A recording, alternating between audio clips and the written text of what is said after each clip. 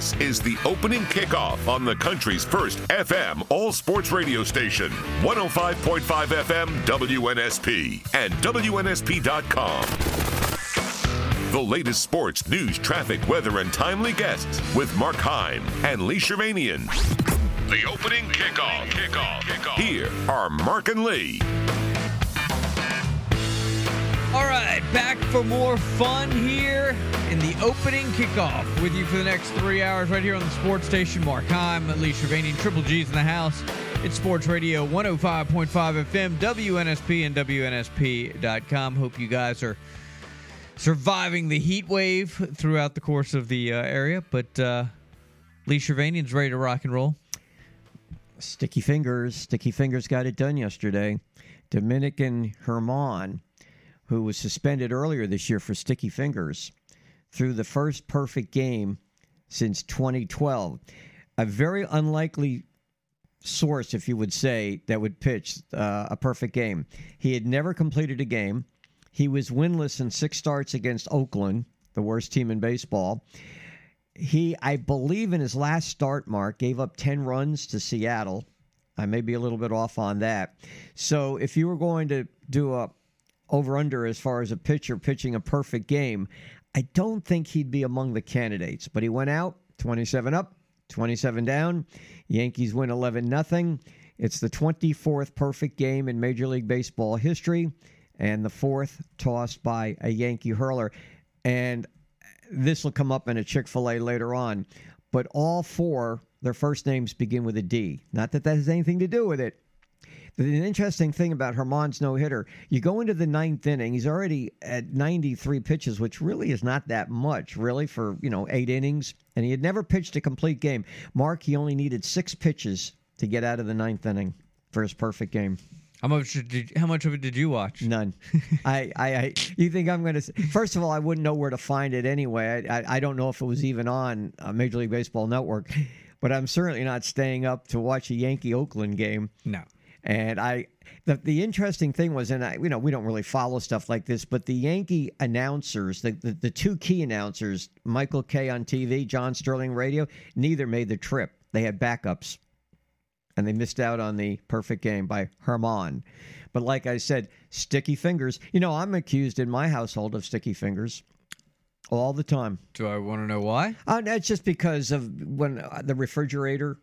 It's when it's a little stickiness. It's because of me, and I get called on the carpet because of it. Do you have food or something on your hands? Mine comes from fruit. I've been accused that I don't do the right thing with soap, but it's not that. It's the fruit. It's the right thing with soap. Nah, so you don't wash your hands after you eat fruit. No, it's not even that. It's when I slice fruit up, put it back in the refrigerator, and at times. I hit certain areas of the fridge and it gets a little sticky. That's what it's from. It's not because I don't use the correct soap or know how to wash my hands. It's because of the fruit that I deal with every day. So, yeah, I've been accused of sticky fingers too, but I haven't been suspended. Okay. And did I read correctly, he had some legal issues too? Oh, yes. Going back, he had been suspended for domestic violence. Yeah. So this guy's got a little bit of a resume on the negative side, but gosh, he goes out there. And I mean, if you had to pick a Yankee pitcher, you would have said maybe Cole or maybe Stevenson or somebody like that, but certainly not Herman, who, again, very up and down season. His record was sub 500, never beat Oakland before, and he got pretty well crushed the last time he pitched in a game. But anyway, he did it. He's right up there among the immortals now for Yankee perfect games, and we haven't had one since 2012 when Felix Fernandez threw the last perfect game. It's really quite an accomplishment, even against Oakland.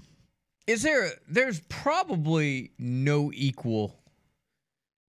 As much as I'm not a baseball guy, what would be the equivalent of a single game accomplishment in other sports to a perfect game? I'm just thinking I don't know if there is perfection in any other sport. Right. I mean, it can't be perfect, I don't think. But I don't think it's whatever it would be. I don't think it's viewed in quite the same way it is in baseball. It's not. Is it the ultimate single game accomplishment in all of sports?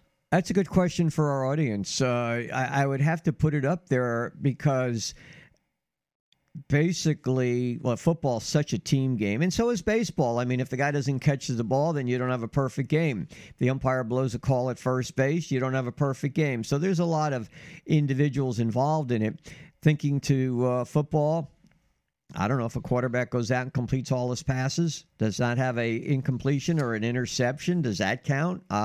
It's when you say perfection goes a long, long way.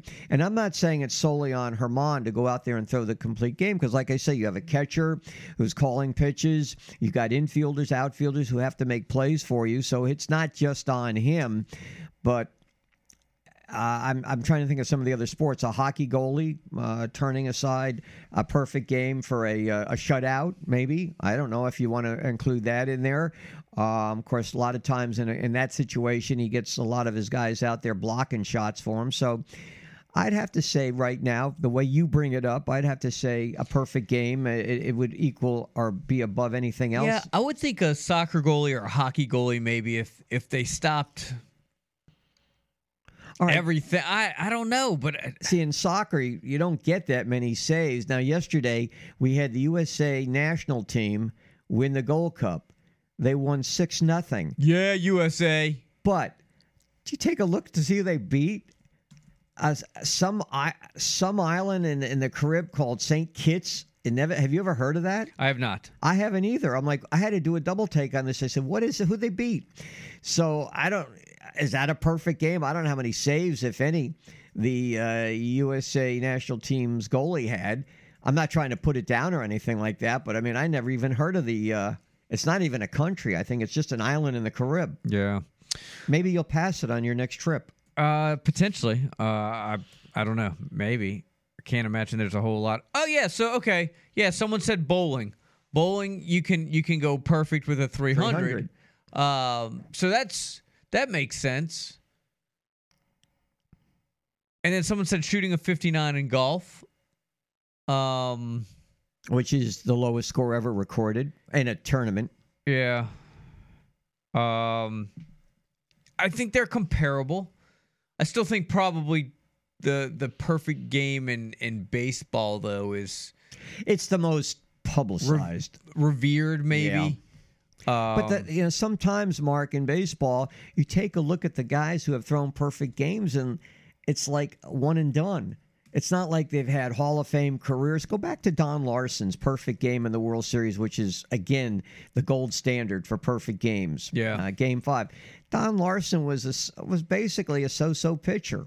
He had some good games. He had some bad games. Certainly not a Hall of Famer, not even a Cy Young Award winner. And if you go through his record, it's not going to jump out at you and say, hey, look at me. Look how great I was. No, Don Larsen was a very average pitcher who on that one day threw a perfect game in a World Series game, which is still the gold standard for perfect games. Yeah. You guys can jump in, 694-1055. That's the number. Coming up today... Let me get my trusty rundown sheet here. Justin Baker is talking a little baseball, Brave sweep. That'll come up in about 15 or 20 minutes or so. Paul Finebaum is back with us at 7 o'clock. Eli Gold, the voice of the Crimson Tide, will join us at 7:30. David Morris, we spent a little time talking about this yesterday. So David Morris, the QB country, was not only at the Manning Passing Academy, but he pretty much helped put it together and orchestrate it a little bit. So we'll talk a little bit about his duties over there and get a rundown on what he saw out there from some of the college quarterbacks.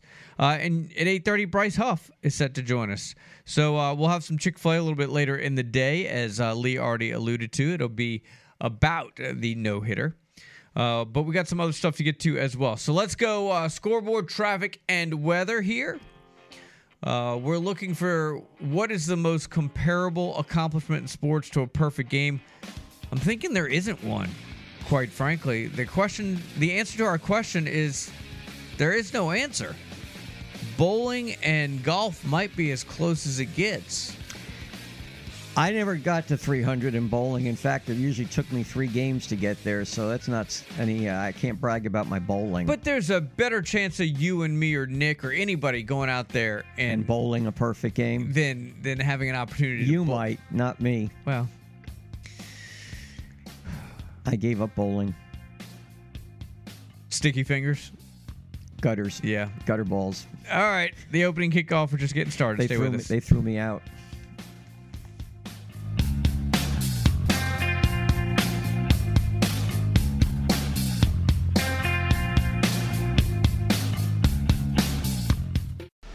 This is Mayor Sandy Stimpson. You're listening to Sports Radio 105.5 FM WNSP.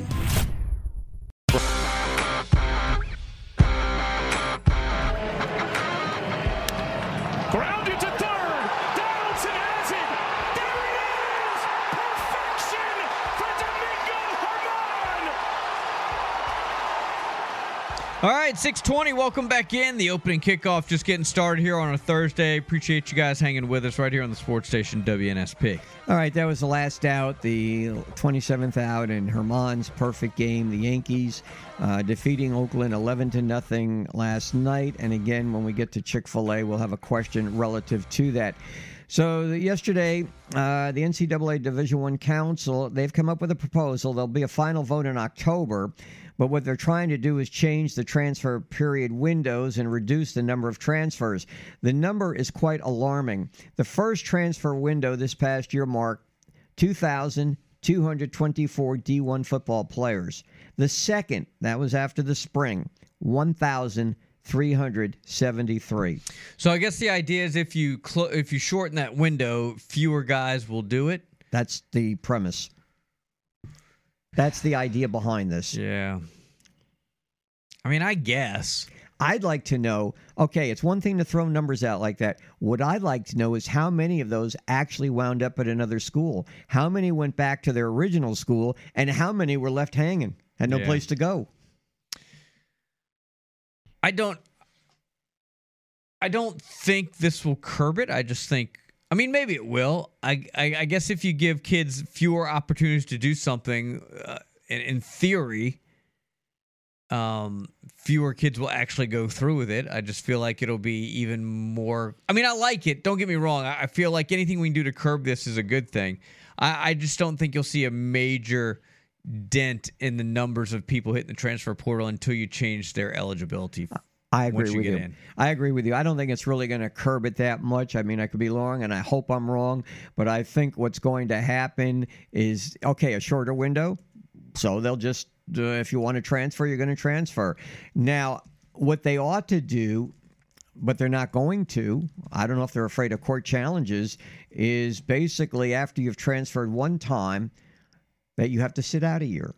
To the underclassmen. Obviously, grad students can transfer anytime they want. But for the underclassmen, say, look, okay, if you've transferred once, that's enough. We see guys transferring 2 and 3 and 4 times even. Yeah. So put some stipulations in there.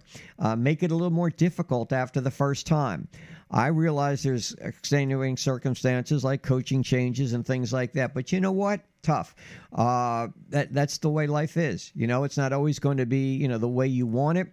And to me, and I actually believe this, that the grass is not always greener on the other side. And that's what's happening with a lot of these players.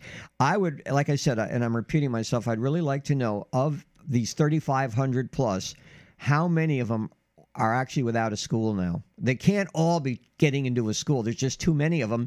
And in the long run, this is what hurts high school seniors. Didn't we shorten the transfer windows once already, or did I make that up? I don't remember. If you want to make it up, good. I'll make it up. I feel like we did that once. So there's 2 windows like now. Recently, didn't we just start the transfer windows like last year though? Transfer windows are basically, there's a period there, in the first of the year and then after spring. Why don't they just do one transfer window? Okay, just cut it down to 30 days instead of having 2 different transfer windows. Well, I think probably for the fall and the spring sports. Well, what's happening, Mark, in the one after spring, I guess, is geared towards, let's say you go through spring football and maybe you get the feeling you're not going to be a starter, you know what? Too bad. Come back in the fall and earn the job. Okay, that's where you wanted to go in the first place. So I don't see why you have to have one after spring football. And I think that's, and I'm just talking, these numbers are just football players. These are not all athletes. If you throw in every athlete in every sport, the numbers off the charts. These numbers that I'm giving out are just for football players, not even basketball players. So 3,597 football combined in both windows. Just football players combined have hit the portal. 3,000. I'm doing that math right off looking at the two numbers. 3,597. So let's say you're a football coach and you tell your grad assistants or say, hey, go check out these 3,000 whatever. I want full reports on all of them. I want to see if any of them are good for the program. Hugh Freeze, Nick Saban say, let's check out these 3,900 or wherever it is. Well, I mean, there are those on some staffs whose only job, I think, is just to check the portal. And you got to wonder how many guys, if the transfer portal existed in it as it does today, how many guys 10 years ago, 20 years ago would have jumped into the portal? Were that many guys unhappy with where they were?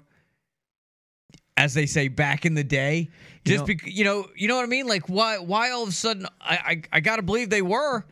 I to agree have with this you. many folks in the portal. We live in a very unhappy times. Very unhappy. If you're not, it was the best of times. It was the worst of times. If you're not a starter, if you're not number one on the depth chart, you're unhappy. Now Jeremy made a great point in the app. How many of those kids were told by coaches they need to transfer? Because there's no place for them. This is the point that we often don't talk enough about, is how much of these I'd love to see the breakdown. You want to see how many go in the portal and actually come out on the other side. I'd like to see them broken down by, all right, these guys entered the portal on their own. These guys over here were told to get in the portal because there's no place for them. All right. Do you think coaches actually, a head coach, I know they have exit meetings. I know that. After every year, they all have exit meetings. So I'm wondering, do coaches sit there and tell the player to move on? We don't want you. Yes. Do you think that's what happened with Barry Dunning? Absolutely. I think it's happened for years. I think we even called it, right? We came up with a term with it in sports. Nick Saban processed another one out, right? Absolutely. I think that was happening before it actually became a thing. Let's take a phone call quick before we go to break. Go ahead, caller. Welcome to WNSP. Yeah, what's up, fellas? This is Tony. Yeah. I was calling in because I think what could help the transfer portal is if they use it for what it was intended for and make that a rule. So mostly the big hype was a lot of coaches were leaving and then new coaches was coming in, and that player probably wasn't on that coach's, game plan, idea, wanted him to be there. So why don't they make it to where the transfer portal only applies to colleges where there's been a coaching change? I think that would help out a lot with lowering the numbers. Yeah. Hey, Tony, thanks for the call. I think I hate to do a blanket rule. I see where you're going with it. I like it, but what about little Johnny that moved away and mom got sick or grandma got sick and he really wants to spend the last couple years of their lives closer to home so that he can help take care of the family? I mean, you know what I mean? Those are actual, that happens where mom gets sick and they want to transfer. Like, so I use an extreme example like that because there's always going to be that one case that winds up blowing up national media and about how this poor kid can't transfer because of this rule. You know what I mean? And I use that as an extreme case. West Virginia, Bob Huggins leaves, and all of a sudden 3 or 4 players are transferring right off the bat like that. Well, that's Tony's point. Yeah, I think that makes sense. Well, in the past, those players who wanted to move closer to home because of extenuating circumstances, I know we've had some local players do that. They've been given clearance by the NCAA. Yeah, and then Jeremy in the app also said, I mean, look, Deion Sanders. I mean, he just basically told that whole team, get out. Pretty much. That's not on the players. So yeah, I would say it's just as much on the coaches as the players. How do you fix it? We can come up with some rules. Tony, I think that's one rule in which you can transfer. I think the other thing is if you want to transfer, like Lee and I have been saying for years, you got to sit out a year. That would really curb it. You want to curb it?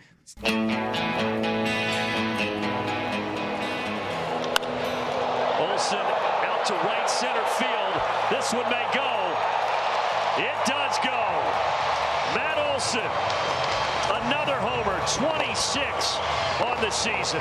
Boy, just flipped that one. 6:32 here on a Thursday. Thanks for hanging. It's the opening kickoff. Mark and Lee right here on the sports station WNSP and WNSP.com. All right, the Atlanta Braves won yesterday 3-0, and they're like 20-4 in June, and they're only, I believe, a game or two behind Tampa for the best record in Major League Baseball. And you remember that great start and all the talk about Tampa. Let's talk about the Braves with Justin Baker, 92.9 the game. Justin, welcome to the show. Good morning. How are you today? Good morning, gentlemen. Thanks for having me on. I'm great. And I was watching the last inning or two yesterday, and I'm starting to think, I know there's still a long way to go. They're about halfway through the season or close to it. Is this shaping up right now as one of the best Brave teams of all time? It certainly is. If you look at where they're pacing to win at, and you mentioned the Tampa Bay thing. I mean, the Braves are a half a game back of the Rays for the best record in baseball right now, and nobody's had a better June. I mean, they've legitimately won 18 of the last 21 games, and they're putting up more runs already in the first half of the year than what we've seen probably from any team ever. And we're talking about a sport that has 200 years of history. So they score a lot of runs, and when you look at where their trajectory is going and the fact that they're still missing two of their best starting pitchers from last season, and Kyle Wright and Max Fried, of course, who won't be back until after the All-Star break, it just kind of gives you a lot of hope, if you're a Braves fan, to think that this team could really run away, not only with the division, but put themselves in a prime position to have a great team that can certainly put up some big runs in the postseason. So yesterday, again, I didn't have a chance to watch most of the game, but I was expecting Mike Soroka. That was the talk. Instead, when I get home and I tune it in and I was checking on my new iPhone that Kobe Allard was pitching, I'm like, where the heck did he come from? He was doing a rehab start. Since when does a pitcher come up to the majors to do a rehab start and the guy pitched shutout ball? Incredible. It's just kind of the luck that the Braves have had lately. When they call on a guy's number, more times than not, they come up and they deliver in the biggest moments, and that's exactly what we saw from Colby Allard yesterday. Allard, original draft pick by the Braves, was traded away to the Texas Rangers a few years ago for Chris Martin, the reliever. And then this year, in the offseason, the Braves were able to get Allard back in a trade when they got rid of Jake Odorizzi. So to be able to get him to come up, I thought it was a big move. And what they're doing right now, what Alex Anthopoulos and Brian Stick are able to manage is, by what they did yesterday, they allowed Allard to get that start. He pitched wonderful, gave the Braves an opportunity to go ahead and get that win, like you said, shutout baseball. And then now the guy that you just mentioned, Mike Soroka, is in the line to potentially be called up to make a start tomorrow on Friday. And what that will then do, with Schuster now being sent down and being able to call up Soroka, we'll probably see that move at some point today. But that now gives Soroka an extra day of rest to make his start. He's really turned things around in AAA. Gwinnett. And then it gives the rest of the guys like Strider and Morton a couple of extra days before their next start. So the Braves are in this amazing position where when they call up guys, they're getting amazing results, and then they're setting themselves up to make everybody already on the roster have a little bit more, I guess, leeway, if you will, to get them rested and recovered for a great start moving forward. So that's it was a big move, and it worked out well. And what a game by Allard, who everyone kind of thought that would be a spot start, but he's going to remain on the roster for at least another week. So I thought that was a pretty big deal. You know what, Justin, and I don't want to be Debbie Downer on this, but as somebody who's been a Braves fan and followed them quite closely, Braves have always impressed me as being great for the long run. But when you get to postseason, and this is what I was going to ask you, this team is built on home runs, obviously. They're hitting home runs all over the place. And the fact of the matter is they have not had their two aces in the pitching rotation. I'm curious, and again, I really shouldn't look this far ahead, but when you get to postseason, usually it's teams that play small ball that can manufacture runs and have power pitchers out there that can go a little bit longer in postseason. I'm not sure the Braves have that. Well, they're certainly going to get their pitching back, and I think that's a good point, Lee. I mean, you can have all this fun in the summer and put up these big runs, but when you get to the postseason, it's typically going to be these closer games that are going to be kind of run by pitching. So if you can get a healthy Max Fried back, but then have that back-ended by, a guy like Spencer Strider. Of course, Bryce Elder has been a great surprise. He's not a overly power-leaning guy, but he's got great control, and I think certainly the right headspace. And then add in the mix that you get Charlie Morton and how good Kyle Wright's been if he can come back. So I think the pitching will return. And the one thing the Braves have in their favor that they have really had some really good luck with the last few seasons is that bullpen is still in a really good spot. I think some fans are a little bit more cautious on Raisel Iglesias. Certainly the ERA is up there, and he's kind of giving Braves fans a little bit of a heart attack at times in the ninth inning. But his stuff is good enough to certainly put them in position. But then the rest of the bullpen guys that they're getting are certainly in a great position as well to kind of bridge that gap. So I think when you look at overall pitching, what they're going to have with their starters, plus who they can rely on their bullpen in those high leverage situations, and then you add the fact that the guy at the top of the lineup, the guy that's stirring the straw in the drink, Ronald Acuna, is going to set the tone offensively. If he gets on, he's looking to swipe bags. He's certainly got the power, and then the guys behind him, whether it be Ozzie Albies or Matt Olson, certainly Austin Riley's getting hotter. Michael Harris has just completely picked up his average after a disaster start. He looks like a guy that might even still hit 300, and he was hitting 166 when we began June. So I think they've got enough pieces where come postseason, despite the fact they are a power-hitting team, it might all come together and be a really big juggernaut to try and break down. Justin Baker, 92.9 the game, the former voice of the Mobile Bay Bears. So when the trading deadline gets closer and closer, do the Braves need anything? I think you could always look at maybe adding pitching, maybe a bench piece. I think the most telling story about the Braves right now is the fact that they have gone a week without a backup infielder, haven't needed them. And they had Charlie Culberson on their team as a backup infielder when he got called up on May 19th and wasn't even a factor until he was DFA'd on Father's Day. So it kind of gives you an idea right now that they don't need anything. So, Lee, I think you always have to look to find ways to get better and improve. Certainly another bat off the bench could help. You could get depth in the bullpen. You could get depth in the rotation. And it's going to change depending on injuries. I think that would kind of be the one thing that would trigger who they're looking to buy. But again, with the expanded playoffs, we're not going to see a really active trade deadline, and we're certainly not going to see it happen until closer towards the actual deadline itself. Teams aren't looking to be sellers unless you're the Mets, and you're literally in the cellar of your own division, two different types there. So it will be different to see. I don't see them looking to make a big splash at the deadline, but I think they could look to try and add some depth somewhere. So this weekend, the Miami Marlins, who would have thought they would be the team closest to the Braves right now? Big 3-game series. I imagine tickets will be very hard to come by.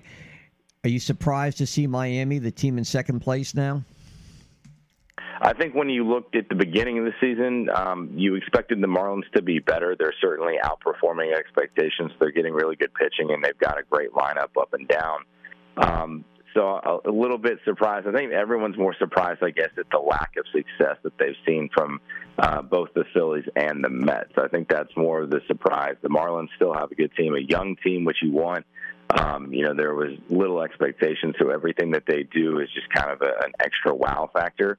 But yeah, no, I've been impressed with them. I think they're a great team, and I think they're going to continue to find themselves in a wild card spot if they continue to win the way they have. And we'll see what happens this weekend. But it's going to be a tall test. If you look at the teams that the Braves have beat, they've beaten teams that are ahead in their division the month of June, whether it was the sweep of Minnesota, who was in first place pretty much all season up until yesterday in the AL Central. Certainly the Cincinnati Reds have been a resurgence. The Braves took 2 out of 3 against them. They took 2 out of 3 against the Padres. The Braves have beaten those teams that are in first place in their division, 2 out of 3 against Arizona to begin the month. So this is just another test. Now it's a big, important divisional series, and like you said, should be sellout crowds and kind of playoff atmosphere, it seems like, moving forward for the Braves. Mark posed this question based on the no-hitter by Herman yesterday by the Yankees. Obviously, a perfect game in baseball is magnified. It's made a big deal. Is there any other sporting event or individual, let's say, performance that supersedes a perfect game in baseball? I don't think so. I mean, the word itself, perfect, is kind of what sets it up. I mean, you could talk about the euphoria of a hole-in-one in golf, right? I don't know what in football or basketball or hockey could equate to that. Hat tricks are usually cool, but nowadays they're more common in hockey. The perfect game is a big deal. And, guys, special shout-out, too. I know it's been a while since we've had baseball in Mobile, but if there's ever any reason to suggest that baseball should come back to the city, the amount of talent, not only from a player development standpoint, but also the staff that's gone through. The gentleman on the call last night for the Yankees was former Bay Bear announcer Justin Shackles. So for him to be able to share that moment with Ryan Rucco there with Yankees Network, he had Susan Waldron next to him, I think just speaks volumes to the gateway that Mobile has allowed for talent, not only on the field, whether it be coaches and players, but also staff and front office members in baseball today to be able to use Mobile as a stepping ground. I thought that was a really big moment for Justin, and it was a cool moment for a former Bay Bear announcer to see that. But what a perfect game. 24th one in history, 4th for the Yankees, and I know it was a late one because it was out there in Oakland, but there's not a better moment or a cooler moment, I think, in all 4 of the major sports than a perfect game in baseball. How about this? I'm glad you brought – I didn't know about Justin, but I got in touch with Rain Randazzo yesterday, the former voice of the Bay Bears. He is now the TV voice for the Angels, and I've booked him for next week to talk about Ohtani, and he's also, the Friday night Apple TV announcer for the game of the week? He is, and, we all kind of have a fraternity. So Wayne, as you know, was there for several years, won of the Bay Bears championships in 2011. Justin Shackles succeeded him. They are both good friends. Justin Shackles brought me on. I brought Melanie Newman on, who is now one of the voices of the Baltimore Orioles and did the MLB London series. So it just kind of shows you the connection that the Bay Bears have actually had with Major League Baseball and the people around. And we all still talk to each other. I haven't spoken to Wayne since he was with the Mets, just as I'm a little bit more removed from the daily play-by-play duties. But it really shows you just kind of the, platform that Mobile has allowed for so many of us that we were able to start there at Hank Aaron Stadium and have found ourselves now across various stadiums in the big leagues being able to do what we wanted to do. So whether it's Wayne calling Shohei Ohtani's, immaculate season here both on the mound and at the plate, Justin being able to call a perfect game, I'm just kind of in the background laughing at all this, and then Melanie being able to be one of the few women in baseball right now that have a play-by-play gig and continues to do her work on Major League Baseball. It's been fun, and I think we're all really grateful for the time that we had in Mobile and the fans that we had there to support us as we look to advance in our careers. Justin, we really do appreciate it, man. It's been too long. Tell everybody how they can follow you and get more information on the Braves. At Baker Broadcast anytime. You can tune in to WNSP every once in a while as I join Mark and Lee. I miss you, buddy, and can't wait to start talking football here in a couple months. But it's been a great baseball season. Looking forward for it to roll on. Hey, have a great weekend, man. Appreciate it. Take care, guys. Yep. All right, that's Justin Baker, ladies and gentlemen. All right, when we come back, you guys can jump in on the conversations that we've been having. We've talked a little bit about the portal window closing and how do we fix this portal problem. The no-hitter, the perfect game. Is there anything else in sports that comes close to comparing to that individual feat? We can't think of one. Something we haven't talked about, gambling has reared its ugly head once again. We've mentioned it. Haven't had a chance to talk about it in the NFL. We'll get to that next as well. We'll wrap up hour number 1. I got a little news of the weird for you, too. I've been hanging on to for more than a week. We've just been busy in a time where you're not supposed to be. Here we are, wrapping up hour number 1 next, right here on the sports station, WNSP. Hey, this is AJ McCarron, and you're listening to WNSP.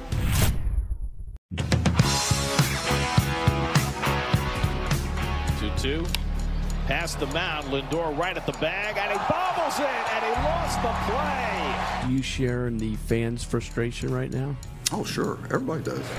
That one into center field, and he misses it. Nemo was right there and just whiffed. Well, I don't know what rock bottom feels like. 6:50, wrapping up hour number one. You guys can jump in here in the opening kickoff at 694-1055. I already took a call on the transfer portal and how to get these guys from not getting into the portal.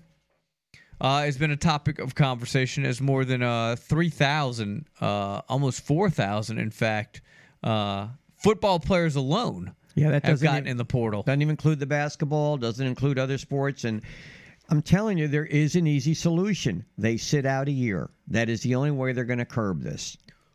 I agree. I don't know. The movers and shakers of college football have been busy this week with NIL rules and regulations, and now the transfer portal. What Mark's they're taking their sport back, Lee. What Mark's referring to is there is a proposal to kind of cut down on transfers by closing the window, but the vote will not be taken until October. It's out there now. You mentioned, of course, NIL. Do you want to tell the Biden Tuberville story? I thought was kind of funny. So Tommy Tuberville and Joe Biden have kind of been going at it a little bit. First on social media. Look, I don't get into a whole lot of politics, right? So there's a bill out there that'll bring essentially billions, right, to the state of Alabama on this whole broadband that has been approved, right? So Alabama's going to get money for broadband. Great. Tuberville tweets out how, and I'm paraphrasing, it's about time, great for the much needed, blah, blah, blah, blah, blah.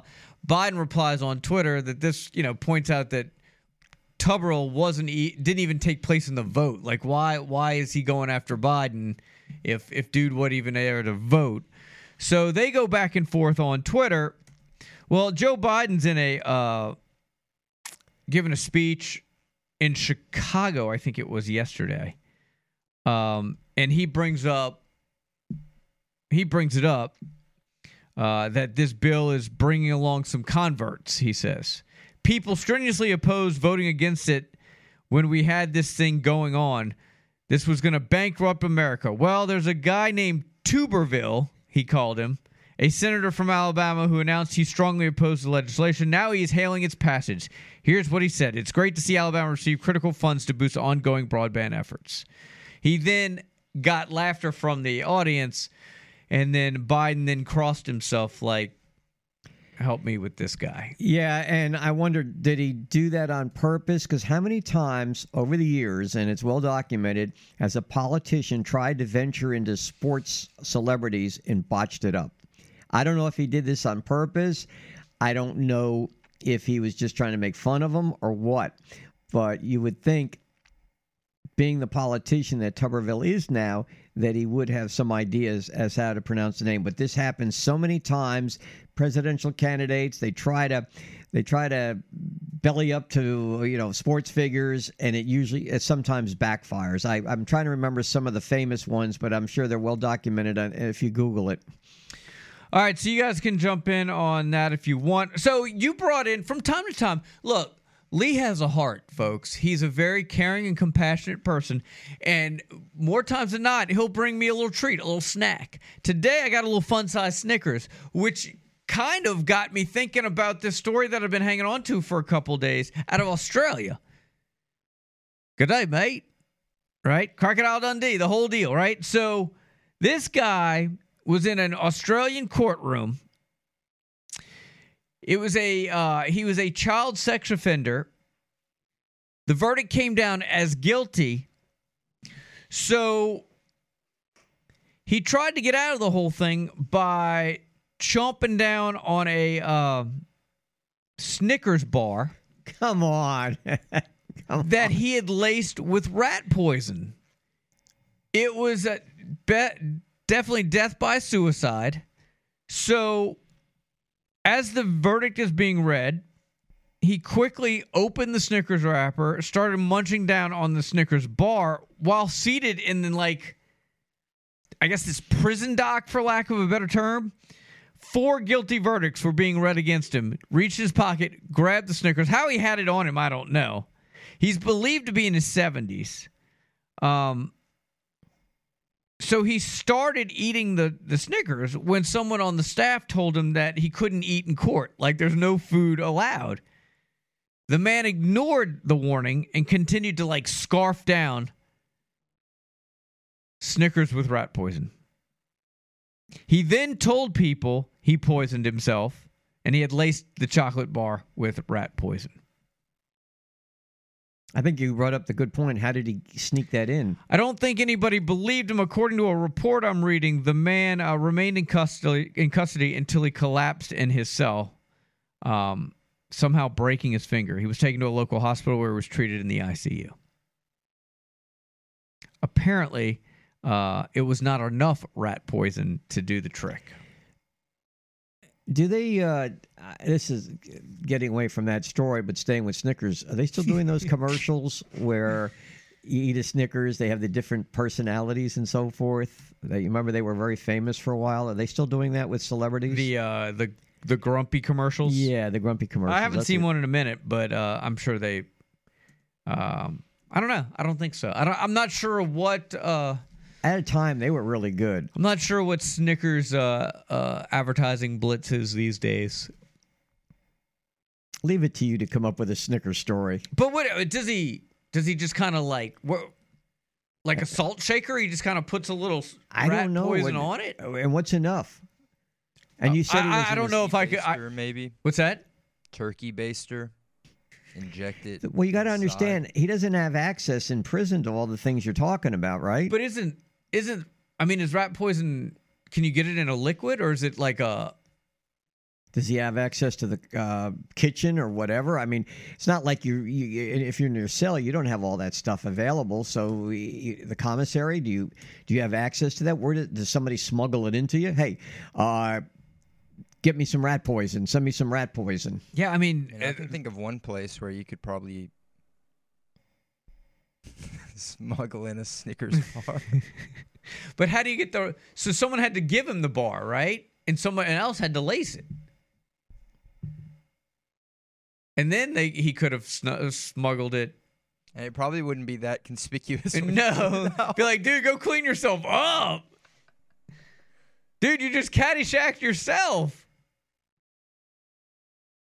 I don't know. It seems like there's got to be it's a powder, right? Can you get a liquid form? Do you inject it into the Snickers bar? I don't know. I'm not familiar with the rat poison, but I don't know whoever did it. Have you ever had to kill a rat or anything in your house? No. I use in the past, traps. We haven't had any lately, so I just use regular traps with cheese, right? And that usually what does it? That'll be hard to fit into the Snickers.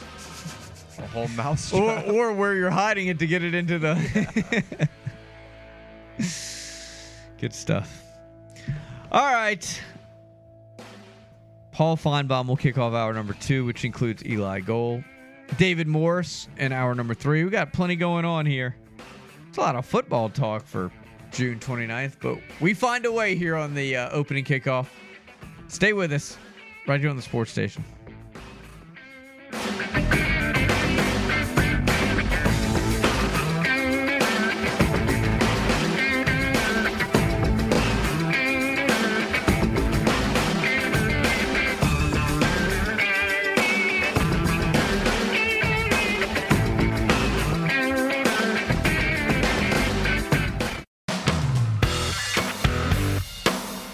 This is the opening kickoff on the country's first FM all-sports radio station, 105.5 FM WNSP and WNSP.com. The latest sports, news, traffic, weather, and timely guests with Mark Heim and Lee Shervanian. The opening kickoff. Here are Mark and Lee.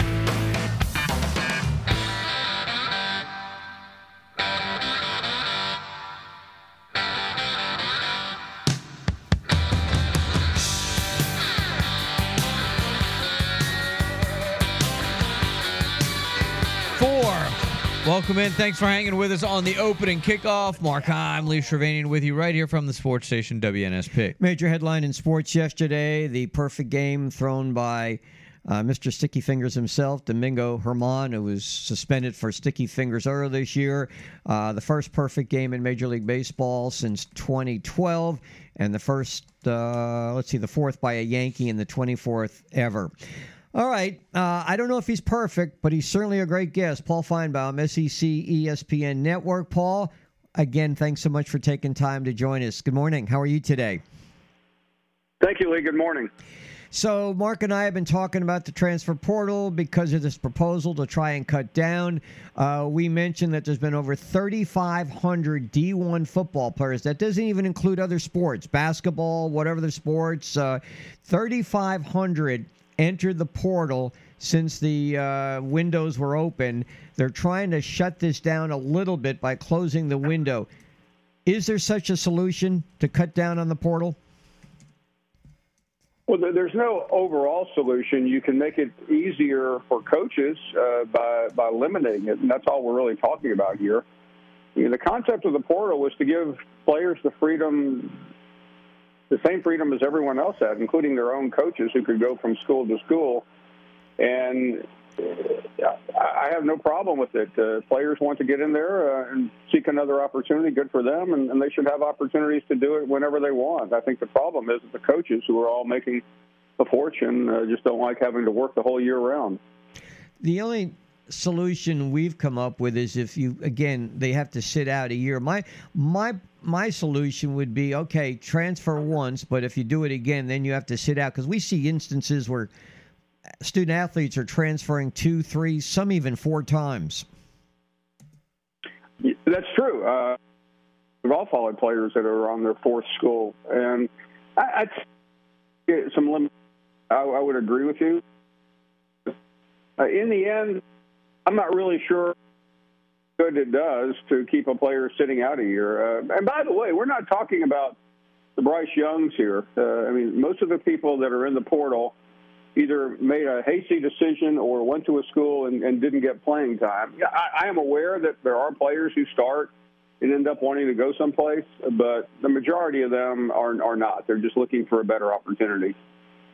But while we always look at the player perspective on this, Paul, and I know it's an extreme example, but Deion Sanders walks into Colorado and says everybody get out in so many words, right? We've talked about over the years that Nick Saban processes guys out.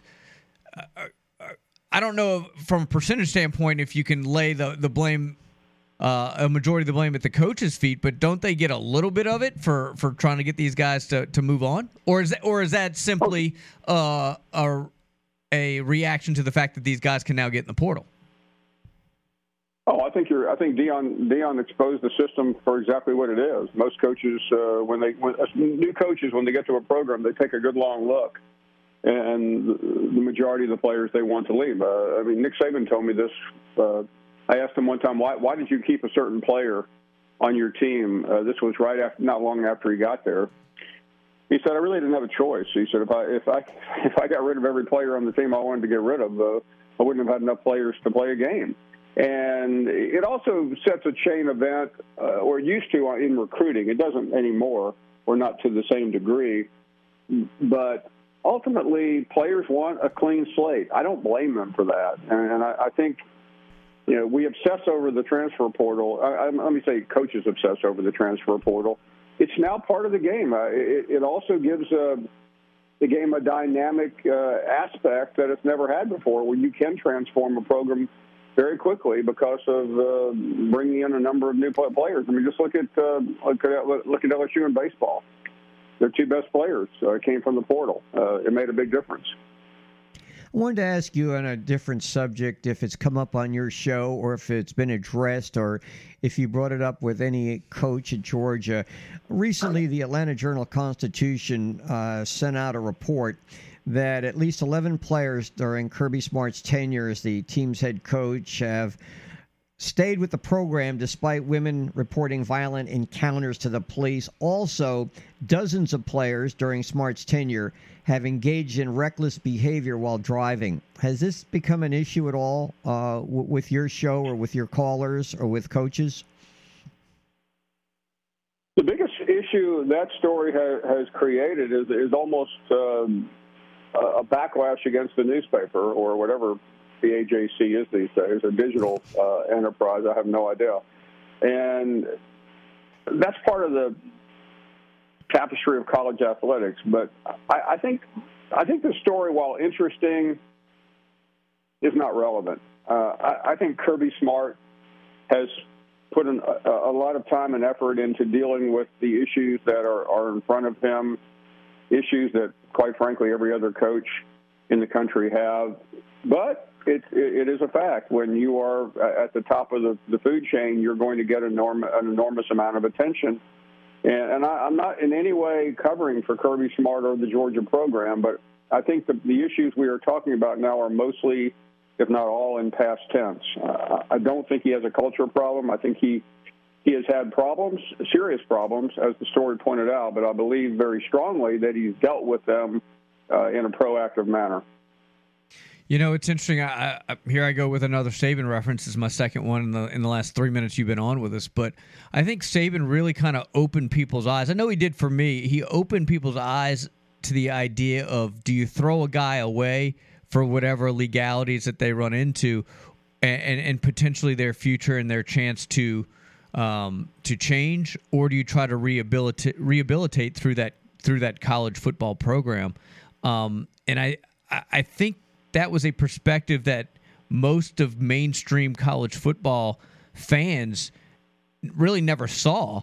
I'm wondering if that has an impact on how people react to stories like this now, which as you deemed are not, maybe not necessarily cultural. You know, it's one thing if a university, Paul, is endorsing it, throwing these wild ragers and bringing people in and bringing women in. You know what I mean? But in a sense where it's maybe not a culture thing, but just a rash of issues. Mark, this has been part of college athletics for as long as all three of us have covered it. And there are a lot of reasons sociologically why it is. But when you recruit the best players, these in this case young men, have been put on a pedestal really from the moment that they started playing athletics. They've gotten away with things.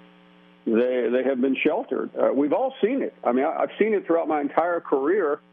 And right now, I've never seen the culture more defensive of the players, though. And I think that may be a bigger issue. We saw that in the Brandon Miller case. We've seen this in Georgia, where instead of reacting and flushing and trying to flush bad actors out of the system, there tends to be this wall that goes up, and the messenger ends up getting attacked. I know I sound like I'm being defensive of the media. I'm not. But I've been on the other side of that, and this is now a real issue in college athletics, and because the most important thing, despite all the boilerplate statements, is protecting the investment, and the investment is the program. And the people that make the program up. And it's a very complex issue. I really don't believe Georgia's problems are any different than anyone else's. They just happen to be prominently discussed. And on one level, I want to compliment the AJC for reporting this, but on the other hand, I don't think these stories are going anywhere, Mark. You understand that.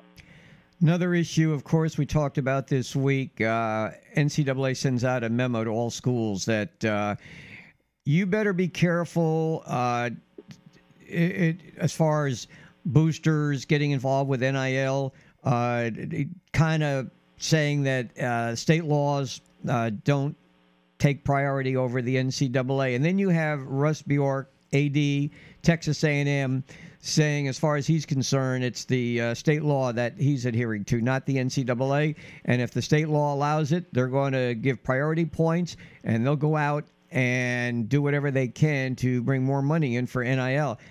I see conflicts over this immensely. Do you? I mean, do you see this becoming a real issue?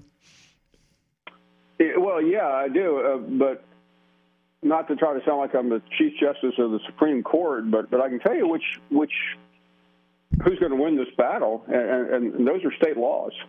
because when state laws will supersede an organizational framework, which the NCAA is. Yeah, you're a member institution, and you're required to abide by their laws.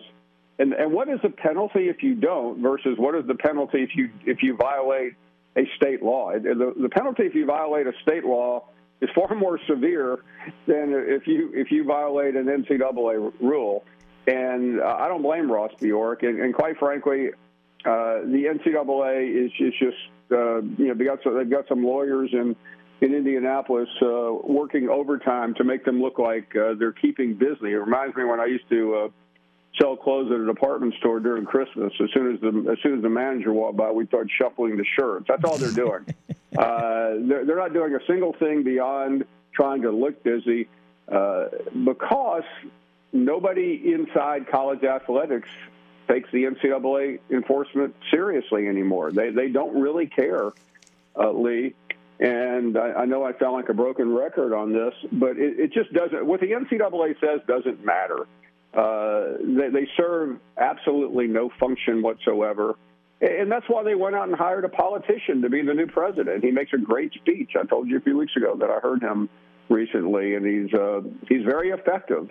But what has he done so far, and what is he going to do before he finally throws up his hands and walks away? But the one thing you don't have to worry about is the NCAA enforcing its rules because they don't have anybody to enforce them. So why send out that memo? Like I get the sense that maybe when they went up to lobby. When the SEC went up there to lobby Congress, maybe they got some positive feedback on this whole thing. I feel like you just why send that out now, and why send it out at all if it's got no teeth to it? Well, because they're getting a lot of complaints, Mark. Coaches and administrators are complaining bitterly that certain schools are just obliterating the letter of the law, and they are.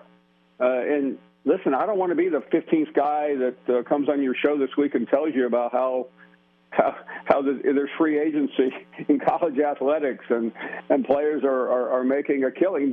All of that is true, and I think every once in a while it gets to a certain level within the NCAA framework where they feel compelled that they have to remind people that there are rules, because I think the average listener right now doesn't think there are any rules. They think that no matter what you do in college athletics, it's okay.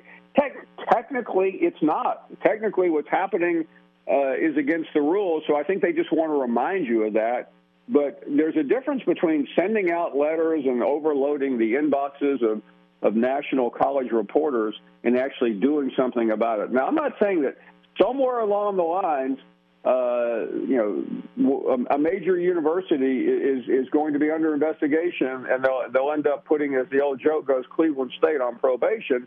But that's probably what's going to happen. They'll make an example of someone who they know can't fight back, but they're not going after the Miamis and the Alabamas and the LSUs and the Texas A&Ms of the world, because the NCAA is scared to death of getting run over in court, and they will. Paul, I got to ask, man, we learn something new about you every week. So last week it was McDonald's where you were employed. Now you were folding shirts. I have a hard time envisioning a young Paul Finebaum at the Gap. Where were you working? I was working at a big department store for a couple of summers and Christmases, and I was a great salesman, by the way. As the closer it came to me going back to school, the higher my sales went up. Because Mark, if you walked in and let's say you were a 40 regular, and I had a 42 long, and that was the only suit I had, I would say, hey man, that's the new style. I mean, kind of falls off of you. I'd sell it, and the amount of suits that would be returned probably after I got back to Knoxville was endless, but I didn't care anymore. I was gone. That was not your problem.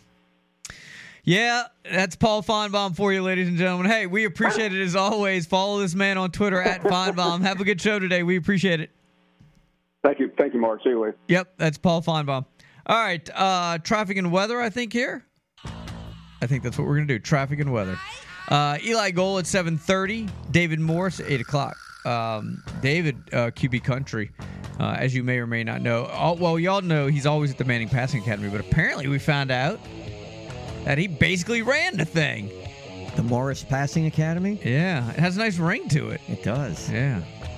The Manning / Morris. We're going to have a lot of T-shirts to redo. All right, stay with us. Plenty left here on a Thursday edition. It's the opening kickoff right here on the sports station, WNSP. Hi, this is Jake Peavy, MLB pitcher and Mobile, Alabama native. You're listening to 105.5 WNSP.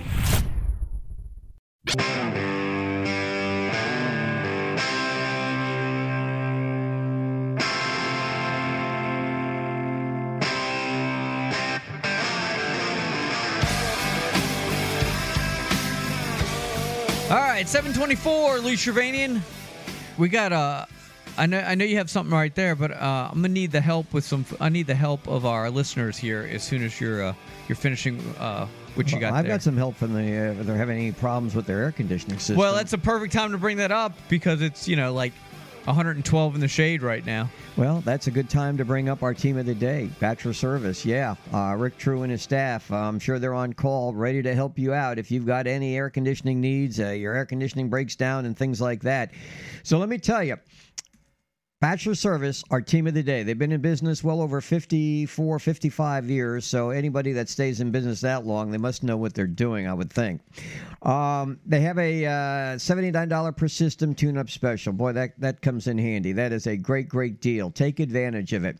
Give Rick or anybody there a call at 476-4321, or you can visit them at bachelorsservice.com. They're the Daikin Comfort Pro. They offer the Daikin line of air conditioning equipment with the most state-of-the-art technology available in the industry. We've talked many times about how they check boxes like plumbing services that's available. How about house generators? We're hoping and keep our fingers crossed that we're not going to have hurricanes or anything that's going to knock out your power, things like that. But in the event that happens, it wouldn't hurt to have a generator in stock. And you can also contact Bachelor Service to see if that is going to be available. And like I said, they offer that energy savings maintenance agreement, $79 per system tune-up special.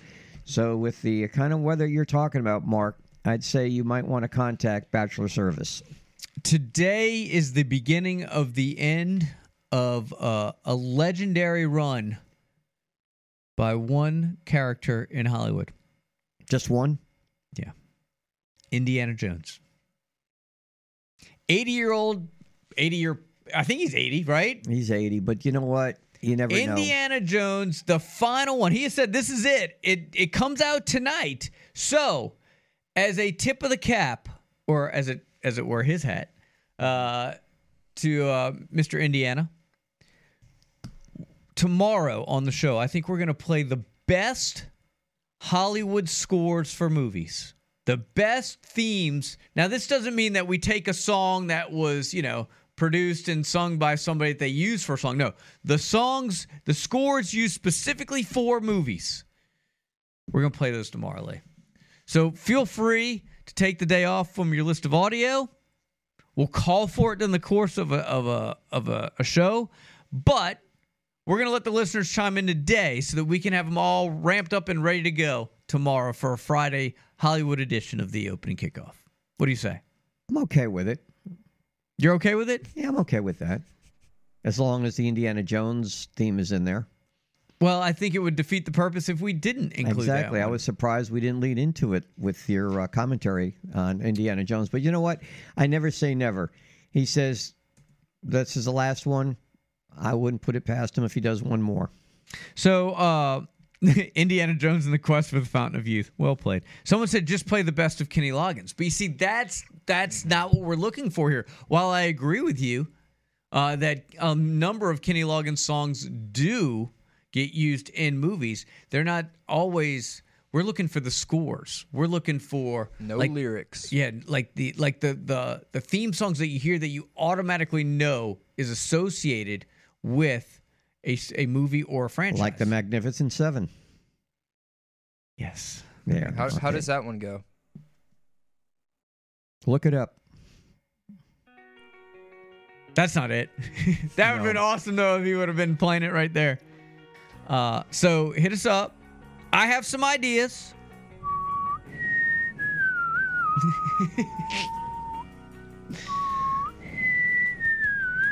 We already got one There we go. We won't even have enough time to play the best ones. Or at least enough breaks. My favorite. Maybe we need to take more breaks so we can come back from the breaks tomorrow. Yeah. Let's do 3-minute segments, and so we can come more back. Ads. Yeah, that's what I'm thinking. More breaks, more music. There you go. Now you have it. Fine. Best of John Williams. That about sums it up right there. All right, when we come back, the voice of the Crimson Tide, Eli Gold. Stay with us right here on the sports station, WNSP.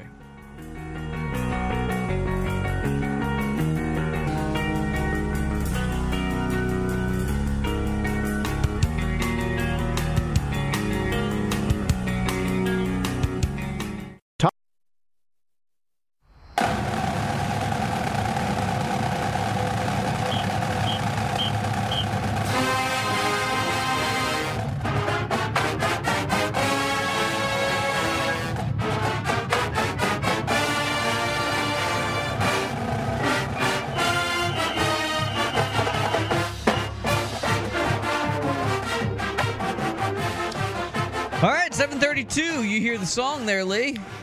Yes, not exactly a movie title song. You won't be hearing this tomorrow, but you hear it now because it ushers in Eli Gold, the voice of the Crimson Tide football program. This segment brought to you by Dex Imaging. Eli, welcome to the show. Good morning. How are you today? I am well, gentlemen. How are you today? Very good. Your favorite team, we'll get to that a little bit later. Perfect game last night. We have a question about that, but good, a big fan of yours. I was out yesterday. I said we're going to have Eli Gold on. I said, anything that you'd like me to ask him? He said, yes. He wanted to know, as you look down the road, and, of course, things change, your itinerary this year to do Alabama football, is that home and away or just home games? Well, as of this moment, that's not been finalized. There's some talk that it may just be home games for this year, just to get me back into shape, plus the Nick Saban show and the Monday talk show and so on, but that's still being finalized. Very good, because I didn't know the answer to that. I just assumed, when we were talking, of course, you never know until you get right to the starting line, that maybe you'd be doing all the games. I know you'd like to be doing all the games, but I wasn't, I'm not aware of, the health issues that, compromise Yeah, there are no issues per se. It's just a question of whether I'm going to be strong enough to do them all, and so we'll make that decision here obviously within the next few weeks. Because we've talked about it, and you take a look at a guy like Vin Scully. Not that I'm comparing myself to Vin Scully, but Vinny, later in his career, did just home games for the Dodgers. Keith Jackson, the great ABC broadcaster, not that I'm comparing myself to him, but later in his career, he did just Pac-12 games. He did not travel outside of the Pacific 12 contests, so I'm not exactly sure.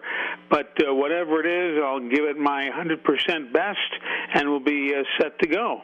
Eli, speaking about that, you're aware of the Yankee perfect game last night. Herman shutting out Oakland, a perfect game, 27 up, 27 down. Did you know that the Yankee TV play-by-play announcer, the number one guy, and the radio announcer weren't there? Sterling and Kay were not on that trip? No, I did not know that. Yeah, so speaking about, they don't make all the trips now, obviously 162 games and things like that, but they had their, let's say, their number two announcers on both calls. We raised the question, perfect game in baseball, does anything in sports supersede a perfect game as far as perfection?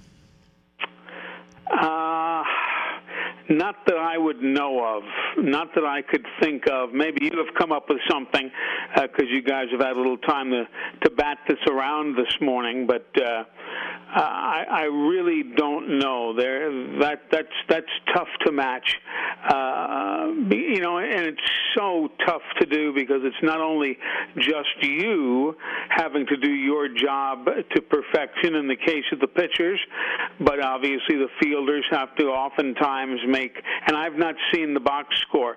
I just knew the final score. I haven't seen the breakdown. You have to have everybody doing their job, and usually somebody's making some great defensive play somewhere in the course of the ball game to keep the perfect game intact. So, it's probably the number as far as perfection in sports is concerned. Have you guys come up?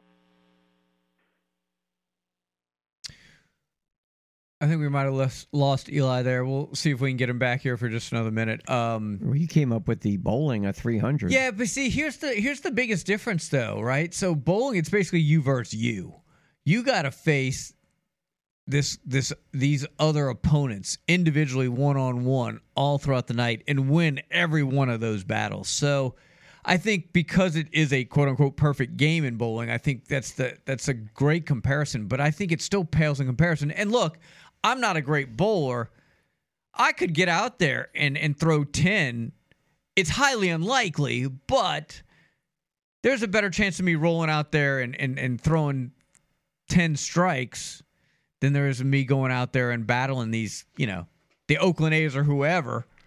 It's amazing for 9 to me innings. Yesterday that the Oakland A's, that Herman only needed 6 pitches in the 9th inning. You would think the guys would be taking some pitches, trying to build up his pitch count, or at least maybe draw a walk or something, like anything to throw him off. But they're swinging at the first pitch. So if we get Eli back, and I hope we do, and this segment is brought to you by Dex Imaging, get his take. I was curious if we have him back now. Eli, welcome back. Second time around is always the best time. I'm on a landline. I'm not on a cell, so I don't know where I disappeared to. But no, my answer was to me, and I don't know how much of my answer you heard.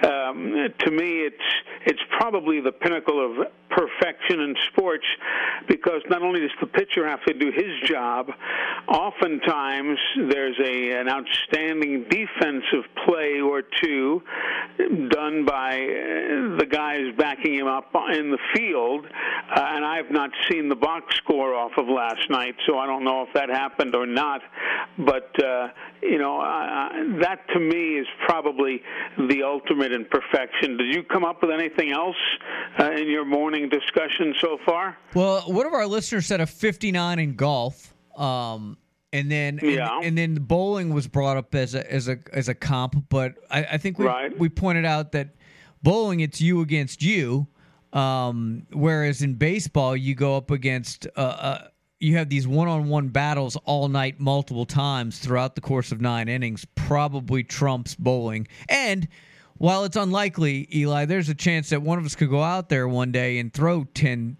balls down the alley and knock them all down. I mean, again, ain't going to happen, but it's certainly more likely than any one of us going out there and throwing a perfect game. Exactly. Yeah, that's a good point. No, I would think a perfect game is probably the pinnacle of perfection in sports. It probably is. It's a great question, great discussion point, no question about it. I never had the pleasure of calling a no-hitter in baseball. I got to the 9th inning one time with 2 outs to go. Did you ever get a no-hitter in your broadcasting career? No, never broadcast a no-hitter.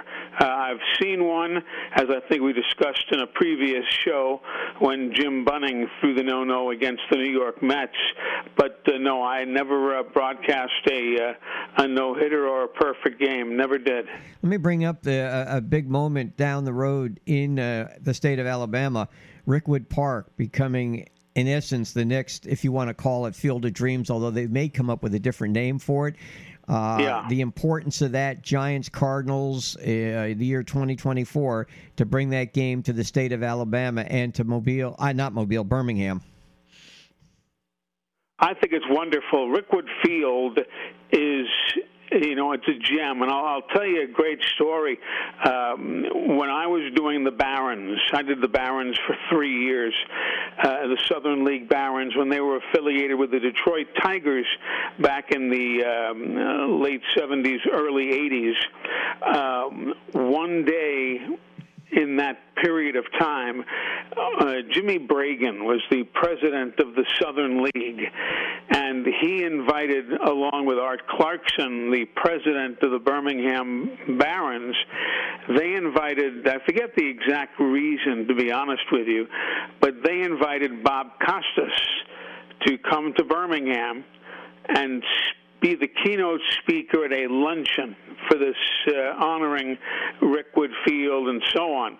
And Art Clarkson, the president and owner of the Barons, asked me to go to the airport to pick up Costas, who I had known from my younger days, and show him around, take him to the ballpark, give him a little tour of Birmingham, and so on. Now, I respect Bob and his love of baseball. I mean, it's unparalleled. I mean, the man just can't say enough great things about the game of baseball. Well, I bring him to Rickwood Field, and it was like he was walking on sacred ground. He could not get over.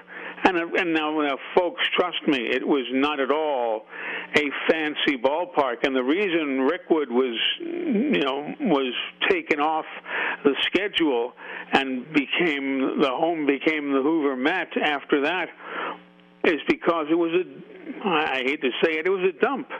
It had run down. The plumbing was not good. The facilities were not good. The concession stands were subpar. It had shown its age. It was time to stop playing at Rickwood as far as the amenities of the day were concerned. But Bob could not stop talking about the holy land on which Rickwood sat, and he talked about the old Negro leagues and Willie Mays and all the great players who came through there, and of course the Birmingham Barons and the Birmingham Black Barons and all the great teams and players who graced the field at Rickwood over the years. And now to see the game coming back is magnificent. It really is. I loved Rickwood. It was hot, though.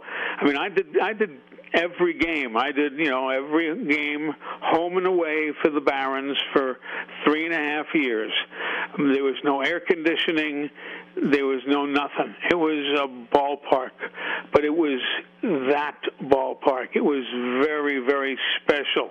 And to see the game coming back now for the Giants and the Cardinals is just wonderful. And they're going to do a lot of work. They're having to expand the dugouts. They're having to expand the protective netting behind the dugouts and down the first and third base lines.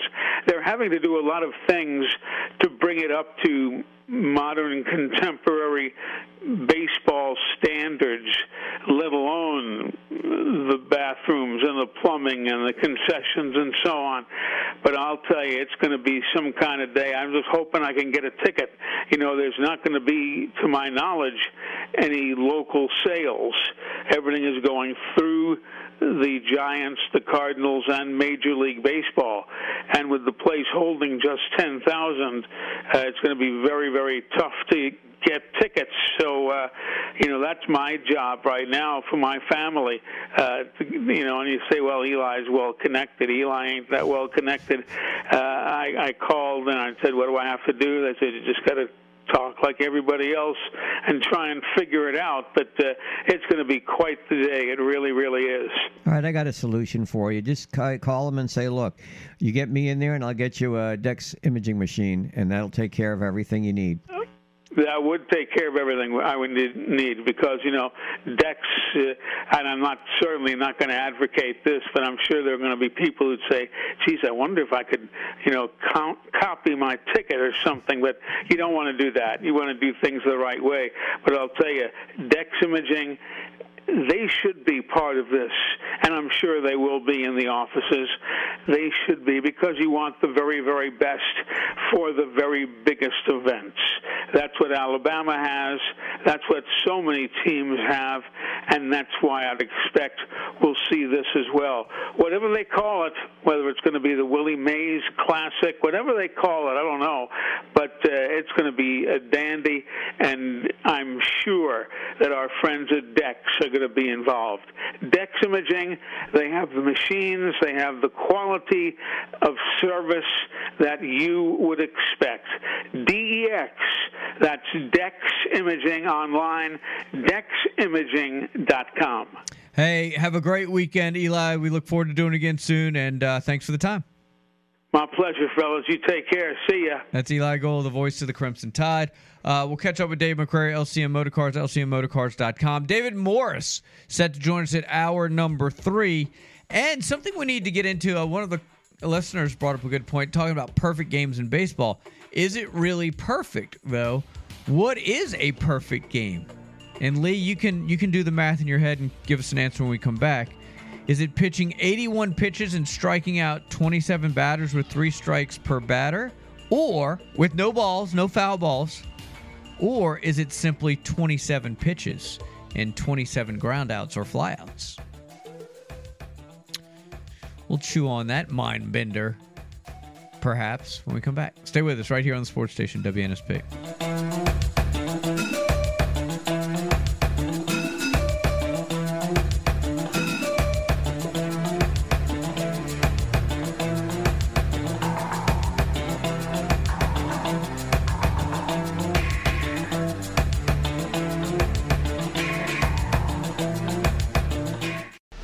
Hi, this is Dan Jennings with the Washington Nationals, and you're listening to WNSP Sports Radio 105.5.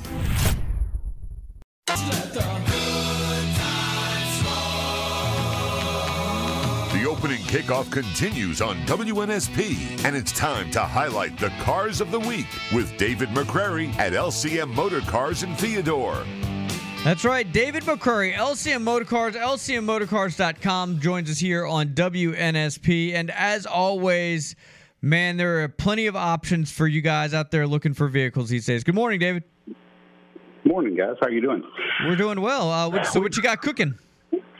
We've got inventory. I know that, last Tuesday we talked about the cars we bought last week. We bought 18 last week, but Tuesday after we got off the phone with you, we bought another 5. So we got a lot of inventory. We got a lot of good inventory and a lot of different kinds of inventory. So if you're interested or looking for anything, you need to at least give us a shot. Make sure that you're not missing something that we have. Now, I know you've noticed, but it's a wee bit warm out, but you've got a plan to combat that for anybody that comes out to the lot.